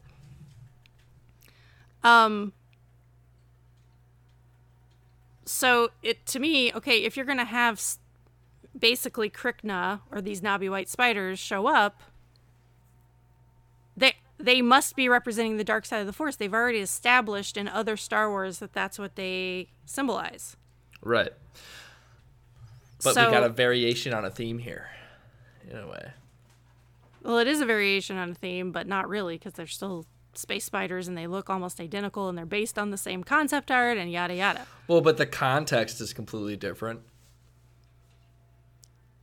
The context is different, but I would still argue that that is what they're representing because, again, like this binary of the spider eggs and the frog eggs, they're not the same thing. Like, the frog eggs are, like I said, like they have the potential to be life, but they're not quite there yet. Mm-hmm. Whereas the spider eggs, they freaking hatch. Like they're coming for you if you do not get the heck out of there and like Do we know if they're eggs? Because they're alive. They're in there. It's almost just like they're hibernating rather than... They're eggs. Okay. They're eggs. Okay. Because they're teensy-tiny when they come out. I guess. And by the way, those those eggs are in the concept art too. The yeah, I know. I I noticed that too. That's really cool. So they just went like full force. Mm-hmm. I love when they do that. My throat is starting to go. Excuse me, I need a drink of tea. That's okay. So, I don't know that I've convinced you that this is what's happening right now, but the fact that Baby Yoda eats them both... Yes, Mom, you've convinced me, dude. I've been convinced since we had this conversation the first time. You keep trying to convince me. I've already been convinced. I wasn't sure you were convinced. I am convinced. Since Baby Yoda is the representation of the Force on the show, and also, like, a dum-dum. Like, he's just doing what... He doesn't know. He hasn't been tainted by the Jedi or the Sith. He hasn't been, like, indoctrinated into anything. He's a very natural, just... He's clean slate. I mean, that's why it's, like... That's why Baby Yoda is the... We talked about this, I think, on the way back into the city, didn't we? Didn't we talk about how Baby Yoda is the perfect metaphor of the Force? We talked about how he reminds me of the Bendu, quite frankly. Yeah, and I think I said that. I think I said that the metaphor is very good with him because every other character, like every other Jedi or Sith or even just the Force sensitive people, simply they all have bias, I guess, that always gets in the way. They always have their personalities. They always have their desires, their motivations, their creeds getting in the way. But with Baby Yoda in particular, Baby Yoda does not care, and we obviously see that as he is partaking in both, like the light side eggs, as you say, and the dark side eggs. He doesn't care. So right, he's just hungry. Yep. Which is cool. It's a natural state to be. Like, you're hungry, you want to eat. Mm-hmm. He is literally remember a long time ago we talked about the 3 levels of the soul, like Aristotle? Mm-hmm. He's literally the nutritive soul. Like, he is at the plant level. All he does is eat to survive. And, I mean, technically plants reproduce. I mean, I guess he's not reproducing, but he's at that level. Like, he has nothing to show, I guess, for himself. Right, in that and way. we've seen him try to strangle someone because he thought she was hurting his dad. Right. Which he would assume is the right thing to do, when you're just a kid and you don't know any better. You would just try to protect your loved one. And it's the same thing here. It's the circle of life. Again, it's like cycle. Like and plus he's pure, he's pure force. He doesn't know. Yeah. That eating frog eggs is bad, even though his dad told him twice not to do that. 3 times. He's still like, whatever, I'm hungry. Yeah. Sorry. I just do want to mention, too, that the knobby white spiders, the whole storyline that they were supposed to have, they were on Dagobah with Yoda. Ooh. That's cool. So, I mean, that's some synergy there, I would say. Yeah, I would say so. They are, like, one of the coolest things in all of Star Wars, honestly. Yeah, they're really cool. They're a really cool addition. Because that whole, like, life cycle, how they start out as spiders and then they become trees. Mm-hmm. And then, like, the legs become roots. Yeah. And then they, like, have this whole life as a tree. That's so weird. Yeah. They're honestly, in that story, they are the embodiment of the Force. Like, it's like spiders are gross and people react viscerally to them. Mm-hmm. Which is another reason why this whole episode is super meta. Because I can't tell you how many times this was like a big deal on my Twitter timeline. People were really upset that Baby Yoda was eating the frog lady's eggs. Mm-hmm. And I can understand why. Because they make the eggs out to be super important to her. They go out of their way to make us think they're super important to her. And then they try to make it a gag that Baby Yoda's eating them. Which makes no sense, really. I guess it doesn't very much. Like, it's very dissonant to me. So, I fully understand why people were upset about it. I kind of was not, because I feel like they do this a lot on this show, where it's like, oh, here's this mudhorn trying to protect our egg. We're going to kill it for metaphorical purposes. Right. Which is basically what they're doing here, too. But then the fact that they're trying to play it off as comedy is probably where it went wrong, I would say, writing-wise. Yeah, I mean, they were clearly trying to infuse a bunch of comedic moments in this episode, so I think they went one too far that time. But yeah, and it's like, if a woman had written this, there's no way that would have been played off as comedy. Right. I just don't think so. If it even would have happened at all, probably maybe even not. Right. I agree. So, Lucasfilm, hire women writers is the basic honestly, of that, as always. Bro, honestly. They should just hire you. I mean, you literally know what they want, and they don't know that you know what they want. So if they hired you... I will happily consult. Yes. And be like, hey, Star Wars, guess what you do all the time? You kill off Star Wars moms all the time. They never get a happily ever after, ever. It's really, really getting old. We're pissed. Stop doing that. And then you can hire me to write the music, and I'll be very happy. There we go. Yeah. End of story. Everything works out for everyone. Yep. Okay, but here's why this episode is super meta. I put danking. That's the new frack. It's the new frack. Oh, why? Yeah. Because he says dank ferric or something like that. Oh, that's right. Yeah, that's So good. now I've adopted dank as Frack. why this episode is so danking meta. Yeah, let's get into this. This is cool. So like I said before, like there is just built into our brain stem, people are afraid The amygdala, baby. of creepy crawlies and slimy wimies and stuff like that. And it's because, you know, survival and whatnot. When you lived in the in a cave, you had to know, like, snakes can kill me. Spiders can crawl in my ear and lay eggs and kill me. Like, all these things can happen. Totally. So people, a lot of people have a phobia of spiders, including me. I absolutely hate them. So I sympathize with everybody who's watching this who was like, nope, and turned it right off because yuck. But here's the thing. The same people that were mad about Baby Yoda eating the frog eggs were super happy that all the spiders get executed. Lame. They're playing both sides, yo. And I'm just like, could you be more Jedi dogma? True. Could you possibly be more, well, it's okay to embrace the light fully, but you better stay far, far away from the dark, and you better kill it because it's gross and it's scary if it gets out of hand. Right, yeah. Which I also found very interesting in the episode. What did the rebels do? They kill all the spiders. Oh, yeah. No question about it.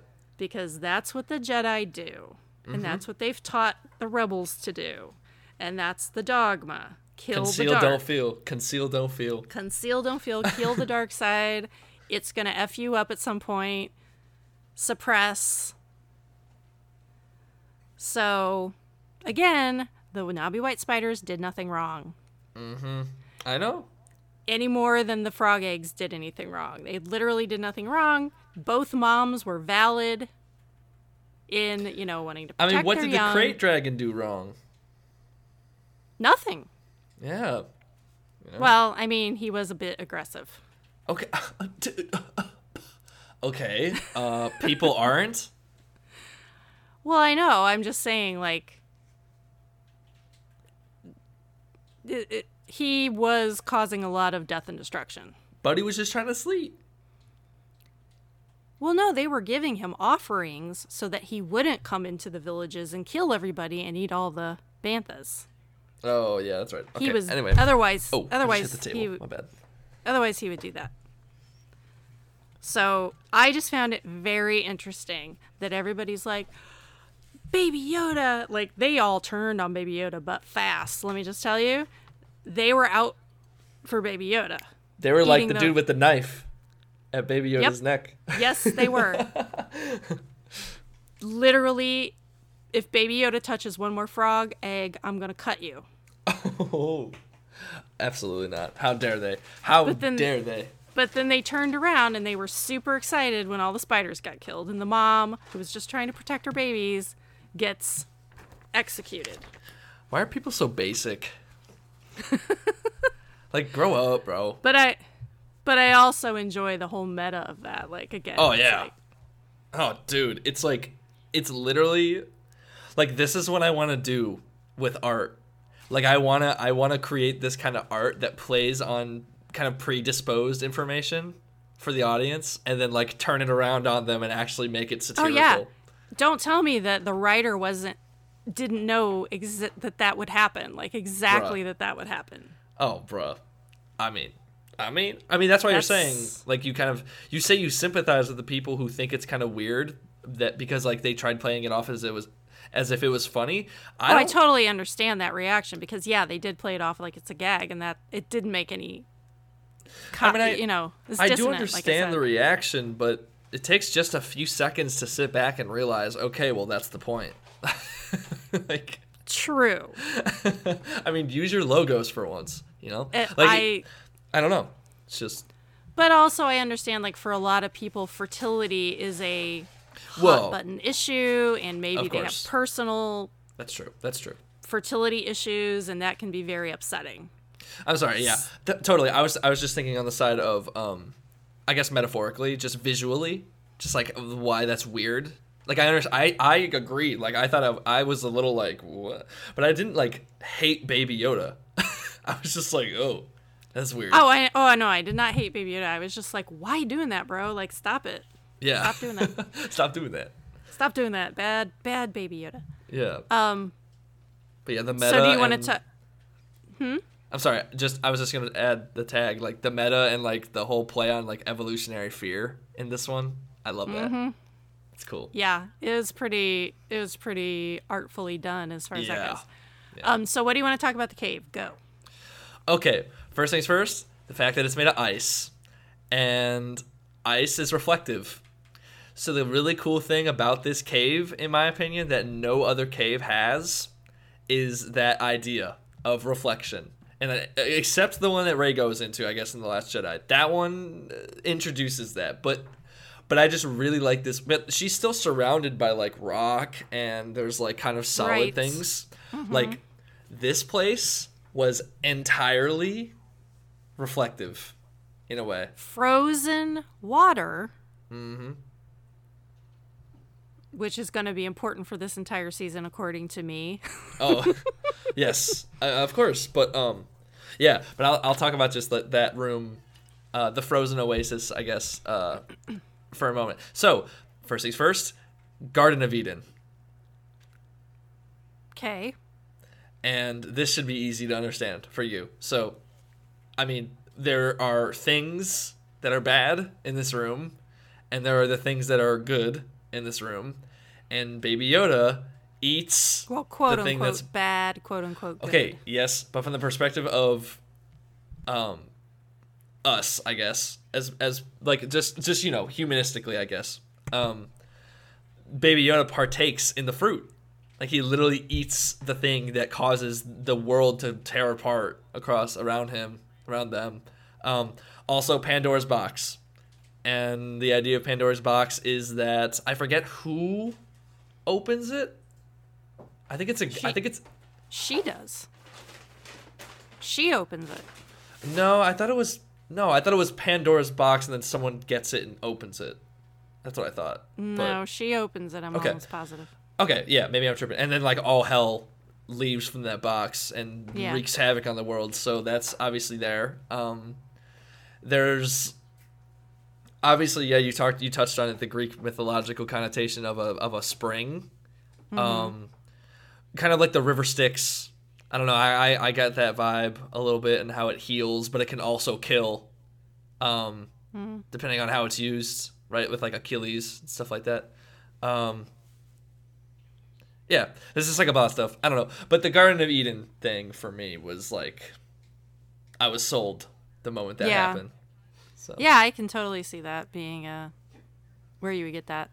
Yeah, but and also just like the total depiction of the yin and yang, just like these, like the dark and the light right next to each other, just like in stasis, just sitting there, right?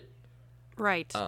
I think technically the yin yang flows, but it's the idea of that they're just like almost practically conjoined, like at the hip in a room. It's kind of like that. Yeah, and you have the two mothers, which clearly Frog Lady is quite chill and quite lovely, and everybody loves her now. But then this Spider Mom, scary AF. Yeah. And there's so many binaries in this episode. I don't even think we could sit here and name them all. There's just so many. Yeah. Yeah. Well, I guess like if you talk about binaries, it's very easy to just parallel them to each other, I guess. But for some reason, this one I got the big yin yang, Garden of Eden, Pandora's box, the labyrinth with the Minotaur being the spider. Yeah, so much stuff you could look at there. But anyway, we should continue. Okay, so I want to talk about Frog Lady again, like them making absolutely sure that we know she is a frog. Mm-hmm. And how frogs represent transformation and change. There's a whole fairy tale aspect about them, the frog prince and the frog prince changing into the prince. Oh, true. And their whole life cycle being all about transformation and metamorphosis. That being just a metaphor, I think an ongoing metaphor for what's going on with Din internally and how he's still transforming into, what he's going to end up as in the end. Oh, you think he's going to become a frog? Yes, I think he's going to become a frog. No, dear, I do not think he's going to become a frog. Okay. But I just think it's a reference to kind of the same thing, that was happening in season 1, where he was transforming from this loner, uber masculine, tough guy with no friends, no family, no connections. Mm-hmm. Now he's got a legitimate child that he cares a lot about, obviously. Yep. So, I think we talked about it before, how we think Boba Fett is going to be the one that's like, how dare you take this child to the Jedi, who are, in his opinion, a-holes, and they're going to ruin him. And by the way, that's your kid now. Why are you even thinking about giving him up to anybody? Right. Because he's an orphan too. I think that's going to be the whole point of this season, where he's just going to be like, this is my child. For sure. I don't think I'm ever going to be able to give him up now. Mm-hmm. Yeah, that'll be... I can't wait till they meet, man. There's going to be some transformation happening in this season. There has to be. For sure. But just to mention, like, another binary, the whole thing about amphibians, frogs, that can live as adults on both land and water. We've talked a lot about that already. And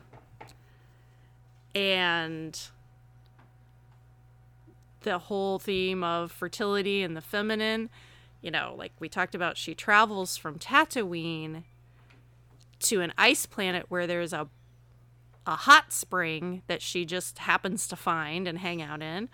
And now she's going to end up going to an estuary moon, which is the water planet that we keep saying. And just FYI, if there's a moon and there's water, those are both heavily feminine symbols in pretty much everything. So, for sure. Yeah, these are themes. There is no question. Obviously. Okay. Oh, parenting also being a huge theme in this. We see, there's the Adelphi reference that we already talked about, which is interesting. Yeah. Then there's Din's style of parenting, which is basically like maybe 50% of the time you're keeping track of your kid. Yeah. Yeah. Seems like that. And because when you're not, they're eating things they shouldn't be eating.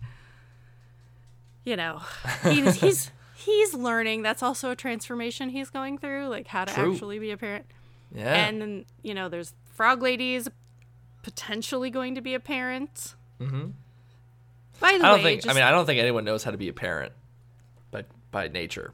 It's just go with the flow, Right. Well, I guess that's debatable. Some people are good at it. Maybe others have to try much harder. I suppose. But again, there's three pairs of parent offspring in this story. True. Spider mother spider. Yeah. Spider babies. Din and Baby Yoda, Frog Lady and her eggs. Who you voting for best couple? Who am I voting for? Who's best couple this episode. I'm voting for Mother Spider and the babies. Yeah, I would too, I think. Because they get no respect and they did nothing wrong. Yeah. I mean, and what do they get for their trouble? Fried. Death. They just get death. Unresting death, as Philip Larkin likes to say. So uncool. Yeah. So uncool. Okay, so let's just hit real quick on the Christ references that we picked up on. Oh, sure. Din carrying the staff across his shoulders like a cross through the desert. May the Force be with you and also with you. Mm-hmm. And then, which we haven't really mentioned verbatim yet, but Baby Yoda eating the body of the actual spider and continually eating the eggs. Oh, do you think it's like communion? Is a very communion-esque I guess I didn't think of that. Of thing. I guess, yeah. I didn't think about that. Because and he does honestly, do it 3 times. He's eating the whole shebang. He's eating the light side. He's eating the dark side. Who is the godlike force in Star Wars? The Force, made up of the light and the dark. Of course. And then how the Force is kind of like personified in people sometimes. True. It's very weird. It's very weird. Honestly, the Force is just totally Christianity when you look at it that way. It's kind of weird. I mean, you can. It's everything. It's everything. But you can look at it through any religious lens. Yeah, we've talked about that. I'm just saying this one today. My ingrained education of 15 years is definitely was going off. You know. Oh yeah, many pings. Many pings. Many pings. And just, to wrap up, I think the whole sleeping thing 3 times. He goes to sleep. Yep. I mean, yeah. And you didn't even mention my Garden of Eden thing. I think that's an obvious one. Well, no, I know. We just talked about it. I'm hurt. No, I just want to know, like, the sleep. We just talked about it. I was like, yeah, I can totally see that. Okay. But the sleeping thing it actually took me a few times to watch the episode before I was like, why is he sleeping so much? What is going on here? Something's up with that. And then I was like, oh my God, 3 times he goes to sleep. Yeah. There's an awful lot of 3s. There's binaries and there's 3s in this one. Duples and triples. But I also feel like him going to sleep so much, it's kind of like a dreamlike sort of. It reminded me of Mortis, like how they. Yeah, definitely. Go to sleep, and then they're like, "Oh my God, was that real? Did that really happen?" I don't know. Yeah. I just think this entire episode was just a personification of the subconscious. Case closed. Oh, it totally is. Yeah. They're in an ice cave. The weirdest stuff I've ever seen is happening in this ice cave, like from out of nowhere. Hot tubs and spiders. Yeah. Who would have thought? True. Okay. Yeah. Well. Solid one. Looking forward to next week. Questions, comments? No. Like I said, this one did not take me by surprise. Pretty much everything you said here, nothing surprised me this time. Oh, you know what we did forget to mention? That Ludwig quotes. Oh, yeah. March of the Resistance. Yeah, the boy. That's so cool. I don't believe he's quoted any John Williams until now. This is the first time. Yep. Which honestly made me feel really good. Yeah, and you sent me that article today. I read it. The one about Ludwig? Yeah. I checked that out. And my mom sent me an article about how he was basically told by Favreau, just like, make something new. Do it. Just make something new. And I do appreciate a little more the work that he does now. Because I thought that he was doing it to be hip. Like, I didn't realize that there was an actual purpose for wanting to do it so differently. I just thought it was, like, hip. Yeah, let's just preface that by saying that Colin and I, off mic, have had many a conversation. And I'm like, I frigging love this score, and Colin is like side-eyeing it super hard. Okay, I don't side-eye. I'm having a hard time digesting, and that's okay. You don't need to be rude. I'm not being right? rude. I'm not being rude. Just because I'm having a hard time digesting, I'm not perfect like you. I can't take in art without a bat in an eye. Like, I'm sorry, but... I'm not being mean. I'm just saying you have side-eyed it from the beginning, and I've just been like, what? Because you love Ludwig. Like, you love his other stuff. Yeah, Black Panther's amazing. And, so I know for a fact. And Tenet, bro? Tenet, bro? Oh, don't even get me started. Tenet's amazing, but... I'm sure that it is simply a question of John Williams is your god. Yeah. And... I'm working through that. I'm coping. You're trying to work through it. Yeah.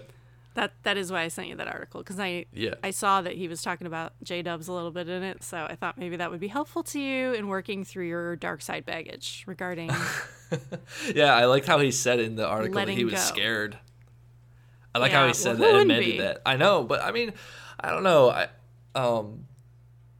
I think John, and there was also a quote from John Powell, which was really cool. Oh, was there? I didn't read the whole thing. Yeah, he was... there was a brief paragraph talking about Giacchino's work and his work and comparing it. And basically, the point of the paragraph was saying, like, yeah, there have been other people who have written music for Star Wars, but they always emulate the style, right?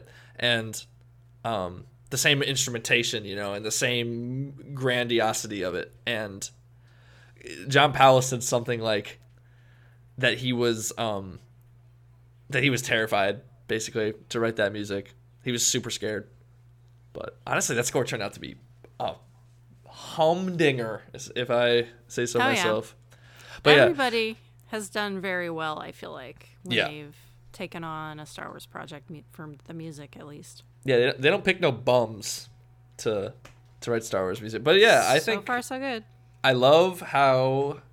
I like the ethnic instrumentation in The Mandalorian. I love that. I love the bass recorder. That's super cool. I love the use of the electric guitar. I love the use of the patches that he uses, like the electronics. Oh, yeah. Yeah. And but that was one of your criticisms early on, that it was too electronic and it was freaking you out. But I kind of get it. I kind of get the mood he tries to establish, I think. Okay. Now. Well, I'm glad to hear you're coming around, because I personally find it to be above, like, it's like spectacular, if you ask me. It's well done, for sure. The stuff that he's been doing. And one of the bummers is, you know how all the first season they would drop the episode soundtracks on Spotify right after the episode? They're not doing that this time. Bogus. Not okay, Lucasfilm. Not okay.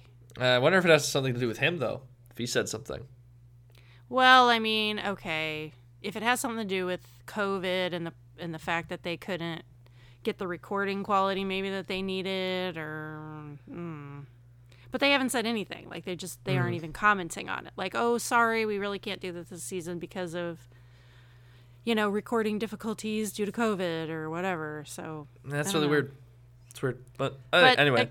Again, it was super fun to hear a John Williams quote for the first time. Yeah. I can't wait for more quotes. Mm-hmm. I don't know what it could be. Oh, dude, if he quotes Boba Fett's theme, but like makes it electronic and like super grungy, that'd be so cool. Yeah, but see, that's not going to happen because that's not who he is anymore. He's going to get a new theme, and I can't wait. Oh yeah, that'll be sick, I'm sure. I mean, what could they quote? I don't know. Oh, Force theme, I guess. Yeah, I don't think he's even quoted that. Nope, he has not. Weird. Anyway, I very much enjoyed this episode. I did too. As weird, crazy, bananas, cuckoo as it was, even though it was that, it was also like deeply metaphorical, and you know how I love metaFORCEical Star Wars. metaFORCEical tomfoolery. Yes. And anytime haberdashery.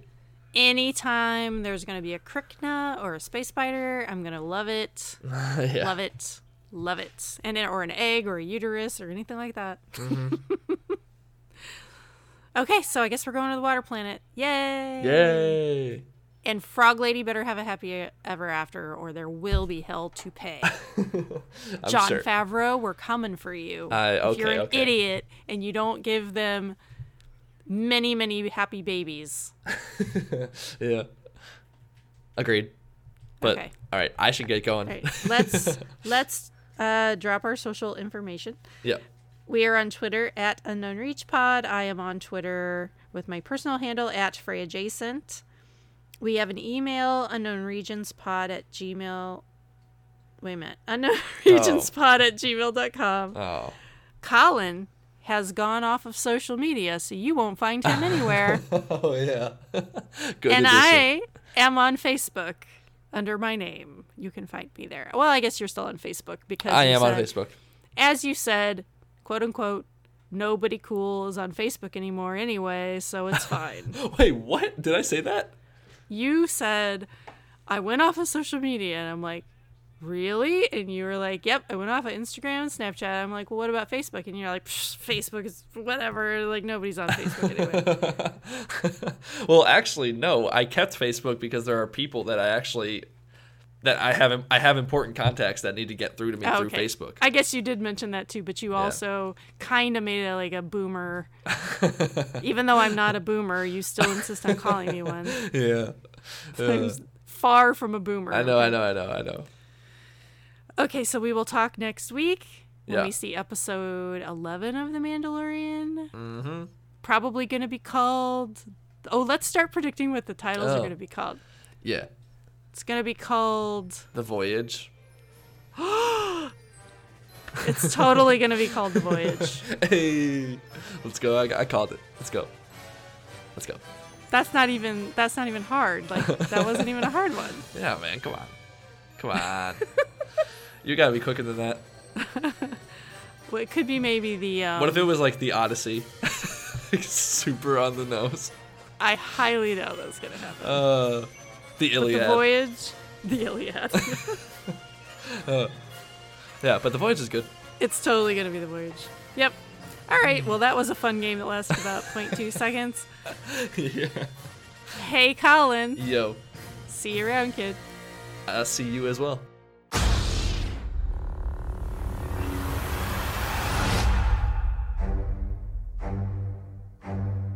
Thank you for listening to Unknown Regions Podcast. The introductory theme for Unknown Regions Podcast was composed by Colin Whitlick and was performed live by a volunteer orchestra.